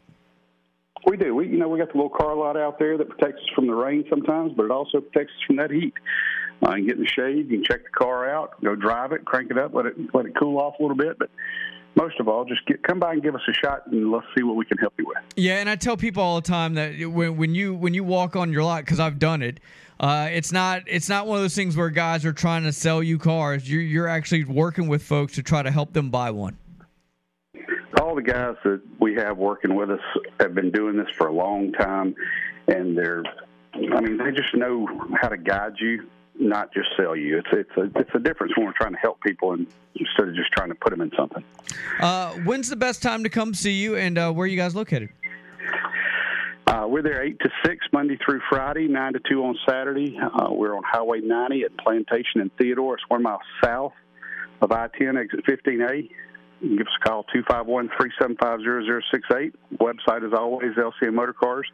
We will be closed 4th of July, but we will be open every other day. Hey, man, thank you so much. Have a great weekend, and we'll talk to you again soon. All right, buddy. Have a good day. That's Dave McCrary, LCM Motor Cars, LCMMotorcars.com. They do have that carport. They pull the car right in there. Trust me, it's in this heat, it's definitely an advantage. So go check them out. They have plenty of options out there, and like you said, go to their website and check out all the inventory before you even get out there. You'll have a pretty good idea. And of course, if they don't have what you're looking for, he will certainly locate it for you. Speaking about vehicles, there is a quarterback at Ohio State who's trying to win the job. His name is Kyle McCord, and he is now driving a 2023 Mercedes-Benz AMG GT53. He gets the car on loan as part of an NIL deal with a car dealership in Columbus, Ohio. And why I bring this up, it's partly owned by Mark Wahlberg, the actor. Okay. And he also has Marvin Harrison, the wide receiver, as in his NIL deal up there. I guess what surprised me is Wahlberg's always been connected. I always think of him as more Boston, and now he's got this dealership out in Columbus, Ohio, and obviously they're gravitating towards Buckeyes. You know, Mark Wahlberg has a long history of dealing with advanced automobiles. I'm trying to run through my Mark Wahlberg Rolodex of movies here. Come on. Italian Job? Well, that was a good pull, actually. Thank you. Thank you. Transformers. I don't count him as. I don't count those as part of that franchise. They're all made by the same guy. I know. They just I'll go see any Mark Wahlberg movie, but I don't know. They just saw that Preacher movie, right? I did. It was entertaining. I don't know. Transformers fell off, dude, big time after basically there was really only one good one, and then they just fell off. Yeah, Beast Wars. Skip that.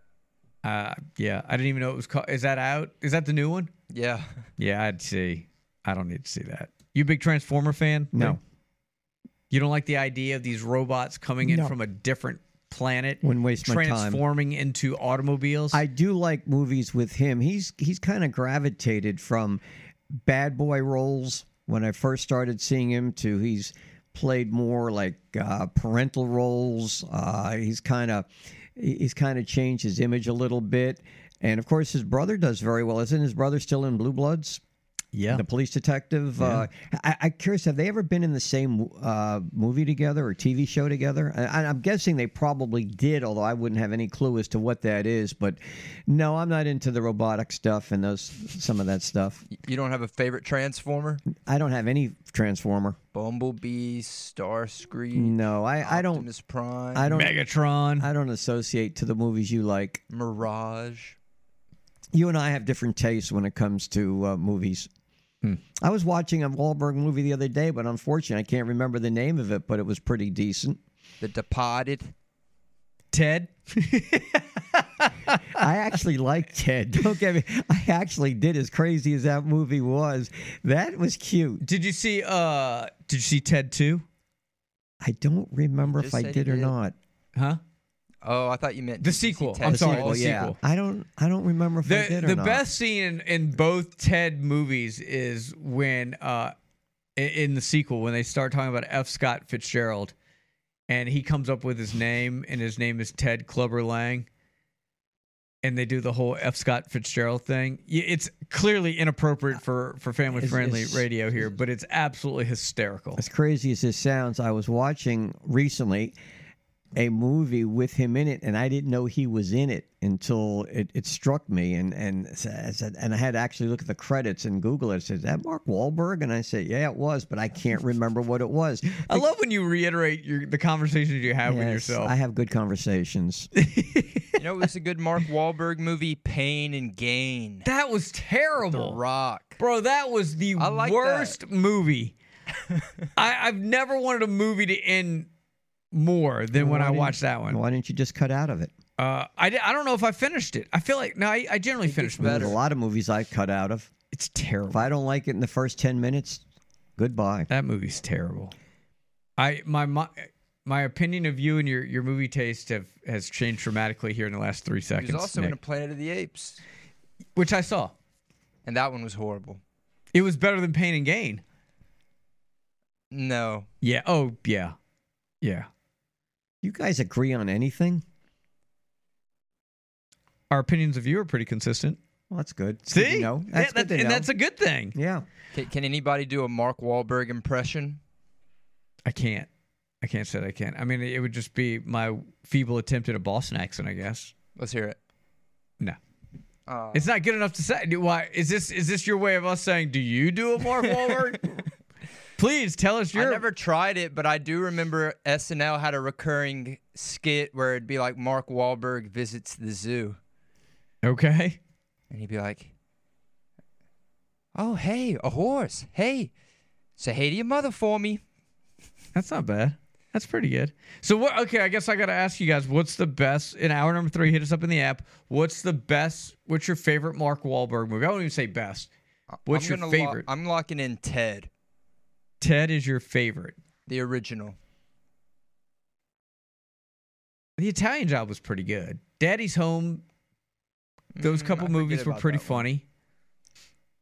He did that he was like the stalker, like really early. What was that stalker movie he played in? It was that the one with Reese Witherspoon? Yes. See, that's where I first started knowing that he played a really bad boy. Yeah, I saw that a couple of times. He was a bad guy. I didn't like him. What about Invincible? Vince Papale. Yes, that was. Wasn't he in The Lovely Bones? Was he the dad?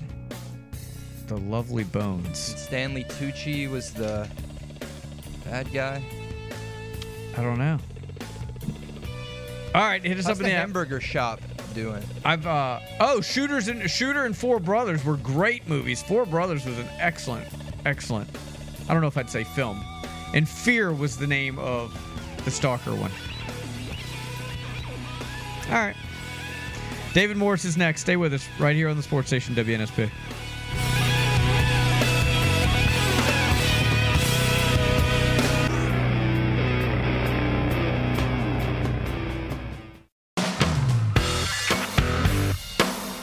This is the opening kickoff on the country's first FM all-sports radio station, 105.5 FM WNSP and WNSP.com.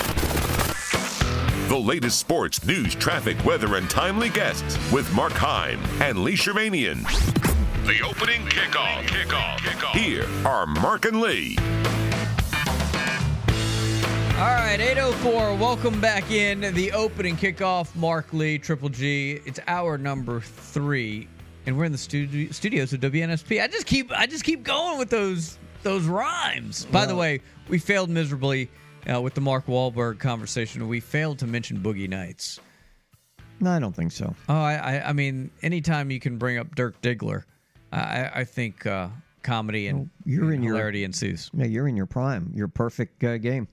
Perfect game last night. Domingo Germán of the Yankees, first no-hitter this year, first perfect game since 2012, and in the Yankees history book, only the 4th perfect game ever, the 24th in Major League Baseball history. So to that, the Yankees win 11-0 over Oakland. We've also been talking about the transfer portal, where over 3,500 D1 football players entered, and what they're trying to do now is cut down on that, although I'm not sure what they're planning is going to actually close the window there.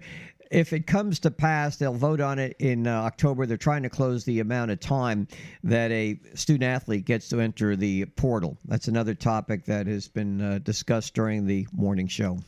All right, you guys can jump in at 694-1055. Yeah, we battled a number of issues today. The perfect game. Is there anything else in sports that comes close to a perfect game in baseball?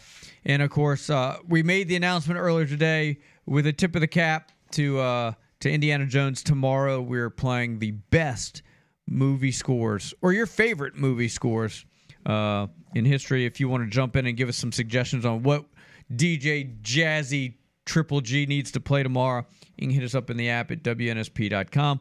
Or, of course, you can give us a call at 694-1055. We kind of stumbled upon this conversation about Mark Wahlberg. I'm not even... Oh, because you brought up the NIL deal. He owns a dealership, so we're kind of been talking about the best and worst of Mark Wahlberg. Well, I Googled him just to see. I was trying to figure out what movie I saw that he was in recently, and then I came across in his Wikipedia a list of priors, yeah. And it's a long list. I when I said he played a bad boy in the movies, my gosh, I didn't realize that he really was quite the bad boy growing up and got into trouble all over the place. And cited many, many times. But he overcame it and has developed into one of the iconic actors of this day. And don't forget the whole Marky Mark and the Funky Bunch era, too. I mean, Good Vibrations? Come on. You know what else was a really good movie? Did you see Two Guns? With Denzel? With Denzel. That was pretty good. Denzel never been in a bad movie. I agree with that. I think I agree with that. I'm trying to think of a... Didn't we have this conversation on the air? Did we ever come up with a movie where Denzel was in a bad movie? He doesn't do it. Yeah. I can't think of a bad... Have you ever thought of... Can you think of a bad movie that Denzel was... Not really. I think his son is doing well, too, now. John David Washington? Yes, I think his son is doing very well acting right now. What's he been in? He was in Tenet. He was in the show Ballers with... Oh, I saw some of Ballers. I did not know John David Washington was Denzel's son. How about that? You learn something new every day. That's why I like coming in and doing this show. It may not always be sports related, but we always learn something new. All right, let's turn our attention to the one and only David Morris of QB Country. He joins us here on WNSP. Good morning, David. How are you? Yeah, I'm good, guys. How are y'all? A little birdie told us that, man, you ran the Manning Passing Academy. What's up? No. Buddy Stevens is the guy that's run that camp for 27 years, and Buddy was the head coach at Tulane when Archie started. Sure. Manning Passing Academy, and so they're really close friends, and so anyway, Buddy is the head coach at Dartmouth now. He got in a biking accident, and so he wasn't able to run it this year, and so there was really a really strong team effort. Probably 4 to 5 guys just kind of had to fill in for Buddy because Buddy is just knows it backwards and forwards, and it's a big operation. I mean, you got 1,400 campers there and 150 staffers, and so anyway, everybody did a great job of just kind of stepping up and filling in, and so and everything went smooth. So it was a good camp. So there's no chance of renaming it next year to the Morris Passing Academy? No, that ain't gonna happen. We'd probably lose about 1,350 campers if that happened. I think you'd gain the reputation of QB Country. David, obviously there was a lot of attention given to Joe Milton because of the length of his passes, but we'd like to know your thoughts on Riley Leonard and Carter Bradley, 2 quarterbacks connected to this area. Yeah. I mean, both those guys look great, and I think they had a great weekend. It's fun for the college staffers because they get to be coached up by the Mannings and by Peyton and Eli, and train with them and have meetings with them, and then they get to turn around and coach younger kids and kind of give it back. And so it's really a full circle deal, and it's kind of the way Archie set it up. But yeah, Riley Leonard and Carter Bradley are 2 guys that whenever they come out will both get drafted, and they're 2 guys that had strong outings at the Manning Passing Academy. Do you work running a camp is difficult enough? I mean, organizing. Do you actually get to teach as well as organize the whole deal? Oh yeah, and again, I didn't. I don't want to.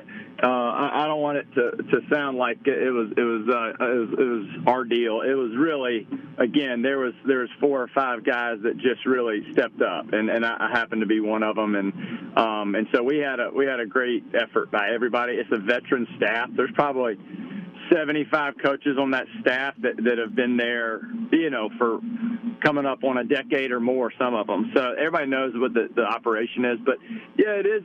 We're the way our company QB Country is run. It's kind of a small group, one-on-one thing, and we have the Senior Bowl camp, with Jim Nagy and those guys, and it's awesome. But this is a different deal. It's a different operation, and there's just a lot of people to manage, and I want to say we had 28 fields to manage, and you're trying to get kids, all in the right place, and you got three different kind of compartments of practice. So you have indie, group, and then you have 7-on-7 later on in the evening. And so when you go group, you know all the receivers and tight ends and running backs come and join the quarterbacks. And so there's a lot of coordination, and I learned a lot, and it was really fun to be kind of in the weeds with it all. David Morris joining us. All right, talk about the SEC quarterbacks who were in attendance. Tell us some of those and your impressions of them, and what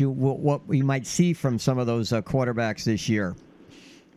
Yeah. You know, Will Rogers, who will break every single passing record in SEC history this coming year if he stays healthy, was there and just steady and consistent. And a guy that's really working hard and still feels like he has a lot to prove, which is awesome. You know, coming from a guy that has had so much success throwing the football. I think he broke the touchdown record last year in SEC in SEC history. So I think he's going for the yardage thing this year. And there's obviously an offensive change. So he's learning a new offense, and I think he's excited about it. So it'll be a little more pro style than what he's used to, and that'll be fun to see. And then you got guys like Joe Milton, Devin Leary was there, who's at Kentucky now. Looked good. You know, he's a passer. He's a guy that's been doing it for a long time. Was at NC State, and really looked good. You had Jaden Daniels from LSU, who I was really impressed with, and just was real steady. He's a guy that is very consistent, and obviously he's very athletic as well. I'm trying to think other SEC guys, and there's a good number of them, but and there was a couple that were missing that couldn't make it, but yeah, I mean those guys stood out and looked good, and I thought that the SEC guys, are guys that have, a couple of those guys have been there for a couple of years, so they kind of know what to expect. David Morris, our guest here on WNSP of QB Country. So Milton really, I mean, I saw the videos. He threw it all of 80 yards, right? It's hard to say. I was kind of in the back, and I mean, I know he can throw it 80 yards. I don't know if that throw was 80 yards or not. It was probably, mid-70s or something. But, yeah, he can really throw the football far. I think he's going to have some stuff to prove. Like, I don't think he's started a game yet. And so there's a lot of hype about it. And but end of the day, like, you don't throw a ball 70 or 80 yards, but once or twice a season, it's usually, called a Hail Mary, and it's kind of like, hey, desperation. So that stuff, it looks good. It's trendy. It looks good on social media. End of the day, you got to, throw completions and be accurate, and he's impressive. I mean, there's just no doubt about it. He is very impressive. So it's going to be interesting to see, can he have some success early and hit a stride? And if he can, he's got some freaky potential. David, the two quarterbacks most mentioned this year when you talk about awards, Caleb Williams and Drake May, were either in attendance? Yeah, Drake was down there and looked great. Just an incredible kid, and a kid that we've known for a long time, and he looked good. He had a lot of fun. He coached him up hard too. When he was with the campers. So, but yeah, Drake looked really strong. What about local kids from this area, high school kids, as far as being campers or maybe they wouldn't be counselors, but local kids? Did we have any that you work with one-on-one that were there? Yeah, we had. There's always a good number of Mobile guys, and it's kind of honestly this year is a little bit harder for me to keep up just because some of the organizational things that I was involved with kind of had my hands full. But yeah, like Wynn Elliott's going to be a little rising 8th grader at UMS. I think 8th, maybe going into 7th. But really a good passer and trained him for a long time. He and his brother Denton were down there, and just great kids. And it's just always fun to see familiar faces. But then you got guys like Riley Leonard, kind of coaching them up, and there's connections there, and then Carter Bradley too. The South Alabama receivers came over for the Saturday workout, and just a great group of guys. Major Applewhite and kind of helped me set that up, and obviously Kane, and just it was fun to see those guys drive over and be a part of. I want to say they were in Peyton Manning's group that day, that afternoon, and just you're running around and getting coached up by Peyton Manning, and then and your quarterback's throwing to you, but you're also catching balls from guys that Drake Mays and Devin Leary's and guys like that. It was really neat. And so then they get in the car and head on back to Mobile. So I think that was a neat experience with some some local guys that I think South Alabama's going to have a really strong year this year. Do those who go to the camp, do they come away with any memorabilia or a swag bag or anything like that? Yeah. I think a lot of it, yeah. I think there's a lot of shirts and gear for sure. Nike's a big sponsor. Yeah, I think Lee's searching on his new iPhone over there, looking for a registration for next year, so he can get himself a little swag. I see. Lee wants my leftover, schmediums. Fair enough. I got it. So, hey, man, I know you're busy still working here locally, man. What are y'all doing to fight off this heat, dude? You got to get out in it. You Mark, you got to get out in it. So, look, it's hot, but it's not outrageous hot. It's just like go outside and play. Go outside and throw it. And I think we were out in it for probably 4 hours yesterday. And I don't know, man. It is what it is. It's hot, but I think the more you're in it, the more it's really not that bad. And if you're in the AC all day and then you walk out in it, it's gonna be a shock. But I think that's part of what's different down here. I think we're used to worse conditions, and so if it's 2 degrees hotter than it was this time last year, most kids don't make a big deal about it. We had a group of probably 16 high school kids yesterday afternoon, and there may have been 1 or 2 that were feeling it, but everybody else was like, yep.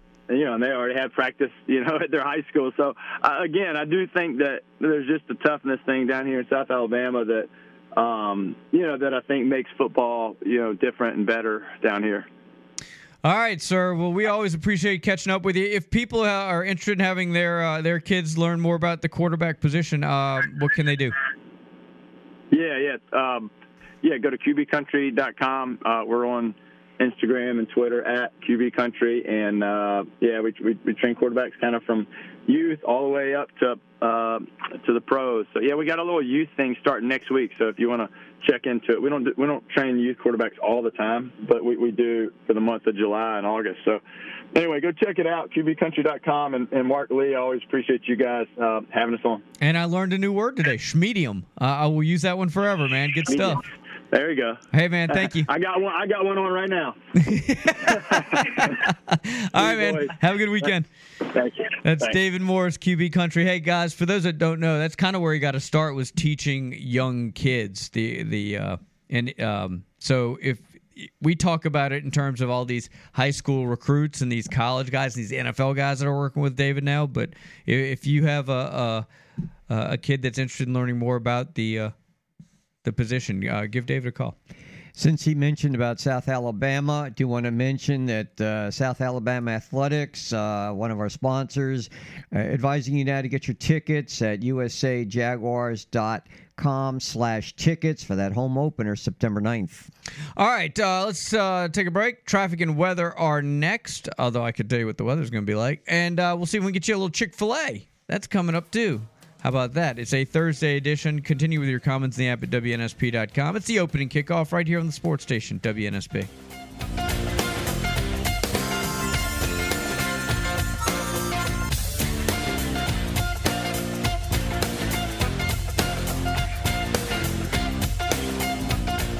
Hey, this is Stuart Sink from the PGA Tour. You're listening to WNSP Sports Radio in Mobile.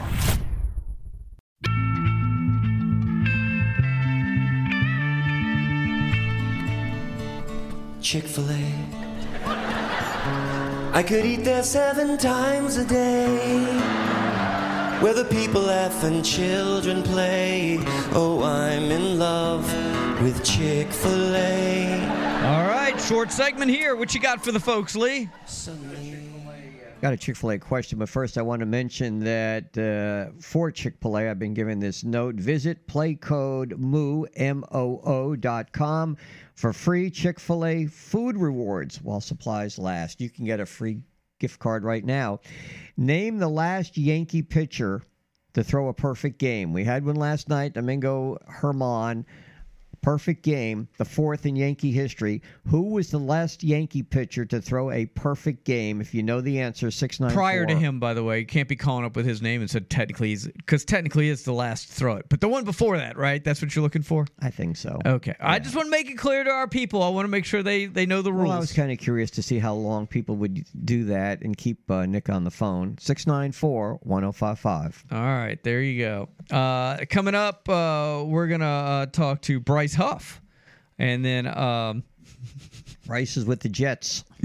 By the way, answering the app was Ricky Vaughn. I believe we should give that man as much Chick-fil-A if he wants for that answer. Ricky Vaughn was not a starting pitcher, though. He didn't throw a perfect He was for game. the Cleveland Indians. He was a relief pitcher. No, he started after he had his eyes checked. He went and got glasses. Did he have a perfect game? He could have. But he doesn't. But he's not with the Yankees. I think we're talking about two different people. That was a reference to Major League. Of course, yeah. So he wouldn't be included if he's not a Yankee. He came out of the pen in the game against the Yankees in the playoff game, but he was a starter during the season. And not a very good one for a while. Well, no, he had to get his control. He couldn't see. Happens to the best of us. He got some glasses. So I appreciate you bringing that up, though, but that's not the answer. Oh, did we get a winner? Are they still working, Nick? He's on the phone. Okay. Anything to keep him busy. Wow. All right, Bryce Huff next. Continue with your comments in the app at WNSP.com. Kevin Costner getting some votes? No. Chappell was Detroit. He played for Detroit, right? Yes. The Detroit Tigers. Correct. Because the cathedral that's known as Yankee Stadium now belongs to a chapel, I think was the line in the movie. You are red hot today with your one-liners. Thank you. It's the opening kickoff. Stay with us.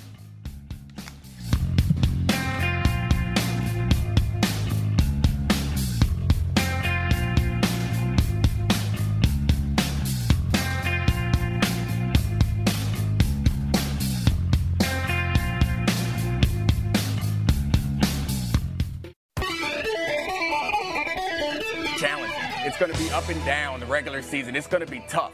What is training camp for if not to prepare for the regular season? So why not already expose yourself in a low-stakes situation, expose Aaron Rodgers to all of this attention? You're going to get it.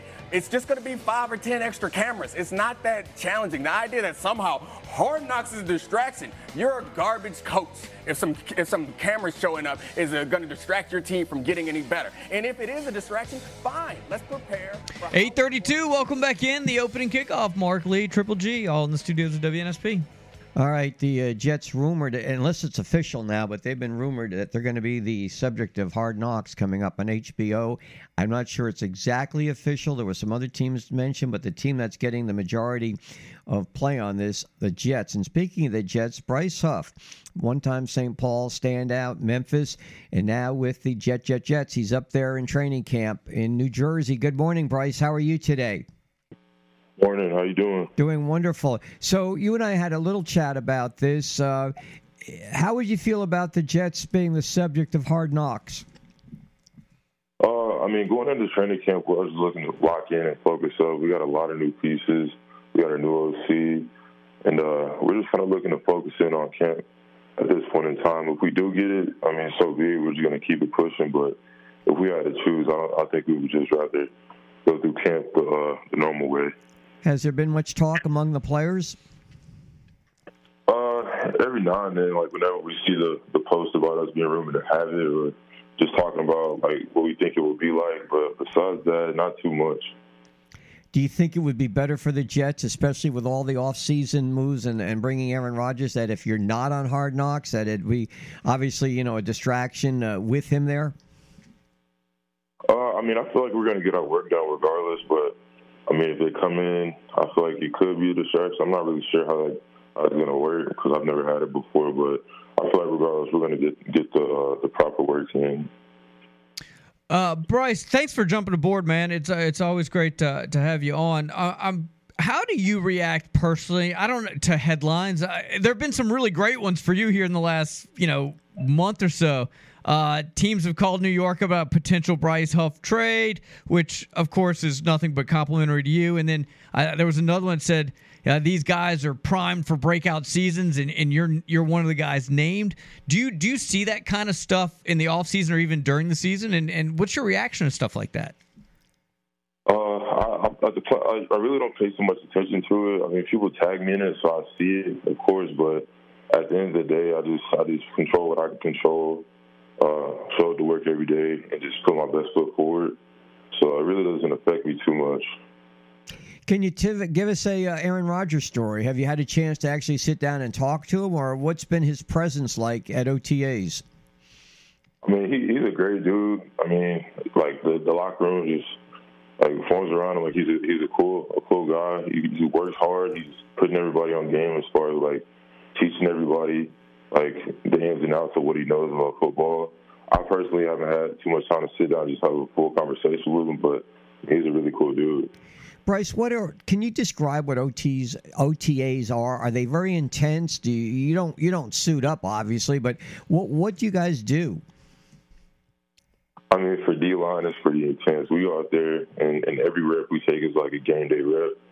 But for the most part, as far as contact and really going after each other, we don't really get the physical side of it, but the mental side of it and just the locking in on technique is pretty intense. So we just kind of go out there. We do like drills, like footwork drills, handwork drills, walk through the plays. Offense does 7-on-7, and then we get some teamwork in as well, like offense on defense, just full team reps, and it gets pretty intense for the most part, but just not on the physical side. I think you're well aware. I'm sure if you aren't, the newspapers play it up so big. The Jets are the longest team in the NFL without making postseason. With Aaron Rodgers in camp, do you guys feel that you're going to make it to the postseason this year? Yeah, I feel like we have to make it this year. There's no doubt about it. I've been here. It's going on my 4th year. I want to be here for the team's winning season. I want to be here to see us win the Super Bowl. So, I mean, it's everything's up in front of us right now. So we just have to attack it this year and really make it happen. Do you get a lot of spectators coming out to these OTAs? Are they allowed? Yeah, we got a couple open practices this year. What's it like? I mean, you still got a ways to go before let's see, when do you actually report for practice for the start of the fall? July 19th is our report date. Well, it doesn't give you much time, free time, does it? What are you going to do between now and then? I've been up here in Jersey just locked in for the last however many months. I'll probably hang out with some of my guys for the 4th, and then besides that, I'll just be working out and training and watching film and stuff like that. You missed the triple-degree heat down here in Mobile? Not too much. It's getting pretty hot up here, actually, but Mobile heat is different with the humidity and stuff. See, I've got to believe. Well, I more than believe. I know, Jet fans how they are and rambunctious and everything. So they're allowed to come out to some of these practices. Are they? What's it like with them on the sidelines, and how does that impact practice?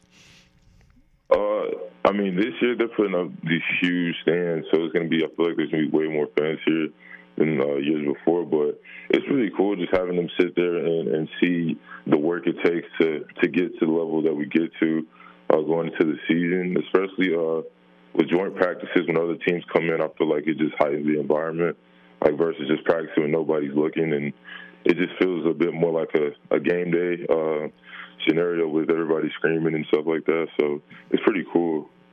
Bryce, what about C.J. Mosley, another local player from here in Theodore? He, of course, has been a mainstay on defense. Can you bring us up to date on how he's doing?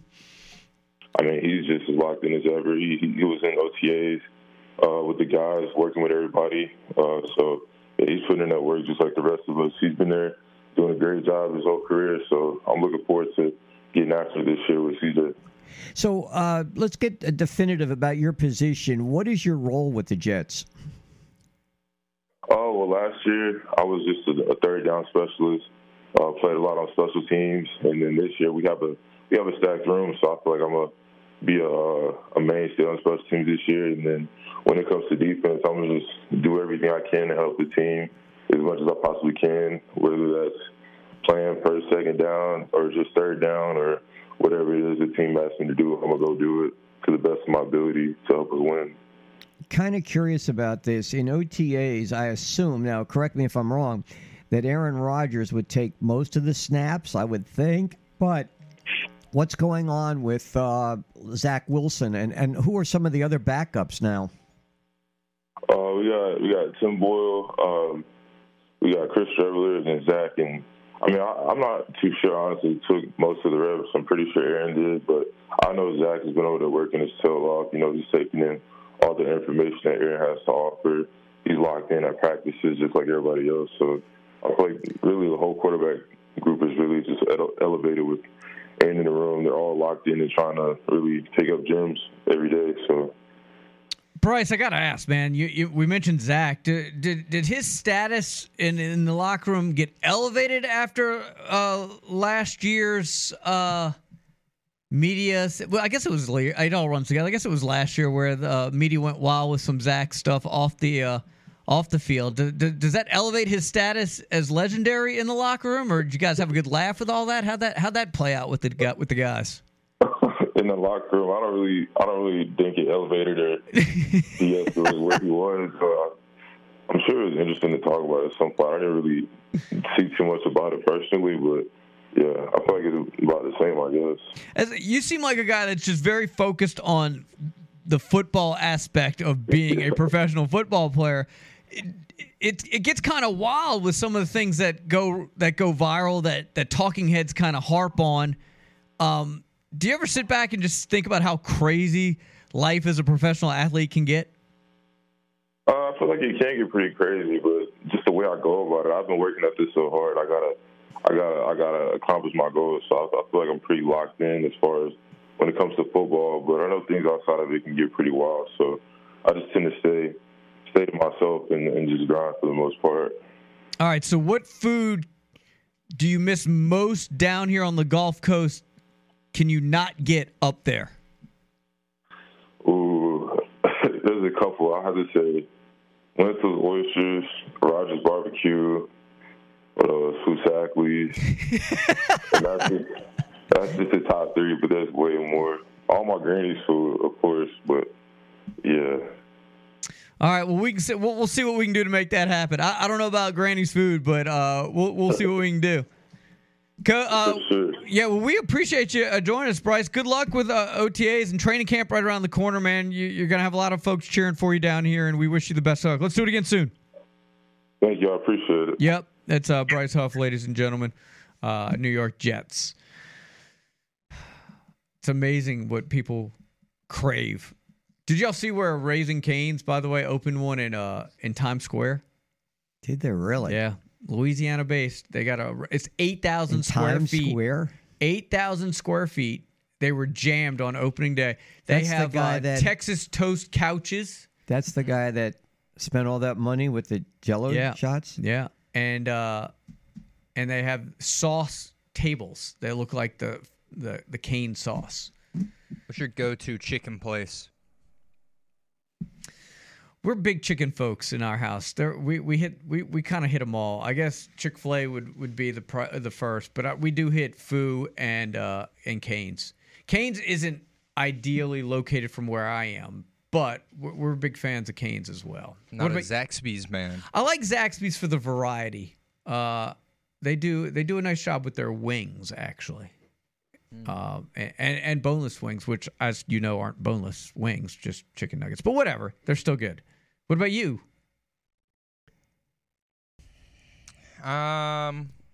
If I'm just wanting now, like, there's a difference between chicken fingers and like bone-in chicken. Sure. That's a different type of craving. That's a different conversation. The bone-in.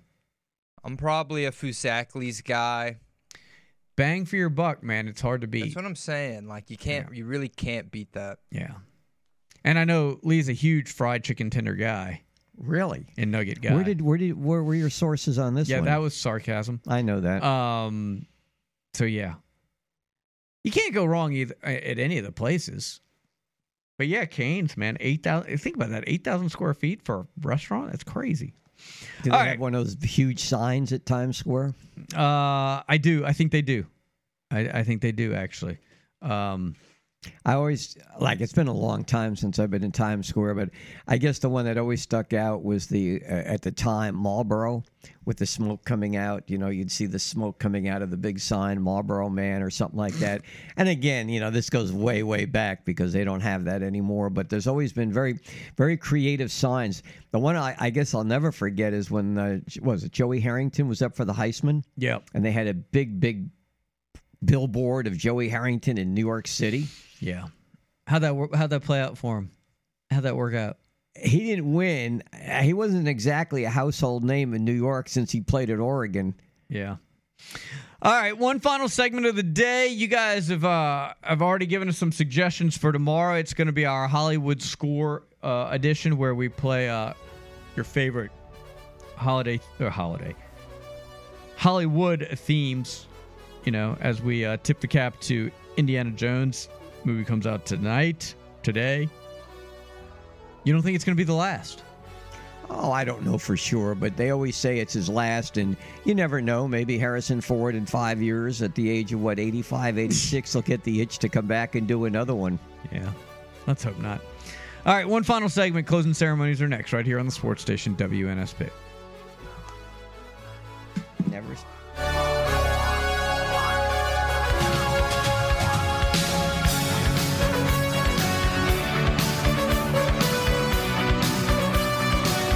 Hey, this is Dabo Sweeney, and you're listening to WNSP 105.5.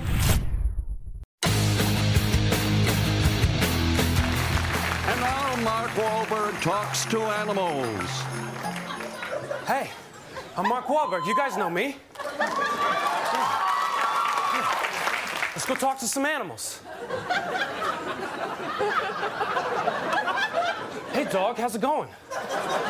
I like your fur. That looks really great. So you're a dog, right? What's that all about? Okay, well, it was great to meet you. Say hi to your mother for me, okay? It's 8:49. Welcome back in. I feel like in order to do a Mark Wahlberg, you almost have to sound like you're running out of breath, right? Everything is kind of short and quippy. Right? You're going to give it a shot? No, I don't know if I could. Scared. Good one. Hey, your name is Mark. Some biting commentary over there. I just put that together. All right, this segment is brought to you by Kemco Middle Builders. Appreciate them coming aboard every day with us. Every day. Every single day. Kemco Middle Builders. Thank you so much. All right, what do you got cooking for... You do a Mark Wahlberg impression. I'll do a Nicolas Cage impression. And Lee can do a Lee Shervanian impersonation? Are there any other... Are you the only celebrity Lee? Lee Majors. Did you see they're coming out with Fall Guy, the movie? What? And he's going to be in it. No, he's not as the main guy. Not as the main guy, but there is on the docket for next year, Fall Guy, same basic plot, same basic premise. Guy that goes as a bounty hunter as well as a stunt guy, but he is going to have a cameo, and at least a cameo. I'm trying to remember who I saw is going to be the lead, and right, I did read it, but I can't remember who it is. This is right up your alley. And I just finished watching, going back. Ryan Gosling is going to be in it. That's it. Okay. And Emily Blunt. I like them. How have I not heard about this? Mark, you're slipping. Too much basketball. Slipping. Because I didn't know a 1980s TV show was going to be made into a movie. And why do they keep going back in history? Okay? Why do they keep going back? Why don't they come up with new stuff? Because fill in the blank. Chick-fil-A question. No, I'm just saying there's always like, let's go back and redo a TV series or a movie. Remember the A-Team? They came out with such a great there. movie. Na na na na. See, we live in a day and age where IP is the most important thing, and recognizable names and brands. That's why there have been 7 Transformers movies and no other fighting robot movie, except for Real Steel. That wasn't bad. I liked Real Steel. That was pretty good. That was but basically every movie that comes out, it has to be attached to a brand. Right. And you can go back and remake things. It's just what's the most profitable.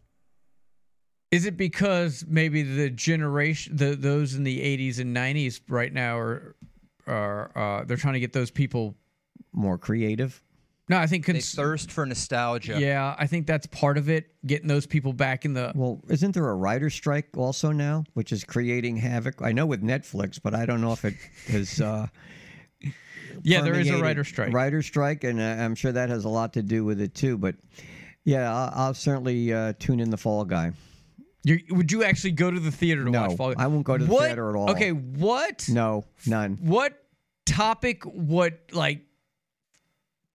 would bring you back to the theater? What would be like, I got to go see that? Nothing. Not a thing. No. Why would I do that? If they made the Magnificent Seven again for the 8th time. Because I can watch it on Roku or something. They've got all the Magnificent Sevens there. I have so many streamings. There's no need to. Prime, Hulu. But if it was only being seen you would just wait. If there was one, it would be Indiana Jones, which was always my favorite. But why should I do that? It'll be back on. I'm sure I'll have it in a couple of months. But what size TV do you have, Lee? Big one. How many inches? I don't know. I don't keep track of that. I don't. Let's say this: big enough for me to see. How's that? I don't get into that. Like, I've had my son say, "Oh, why don't you get a 60?" Or well, I don't need a movie so it's theater. less than 60. It is less than 60. Maybe 40, 45, maybe. Oof. You think that's too small?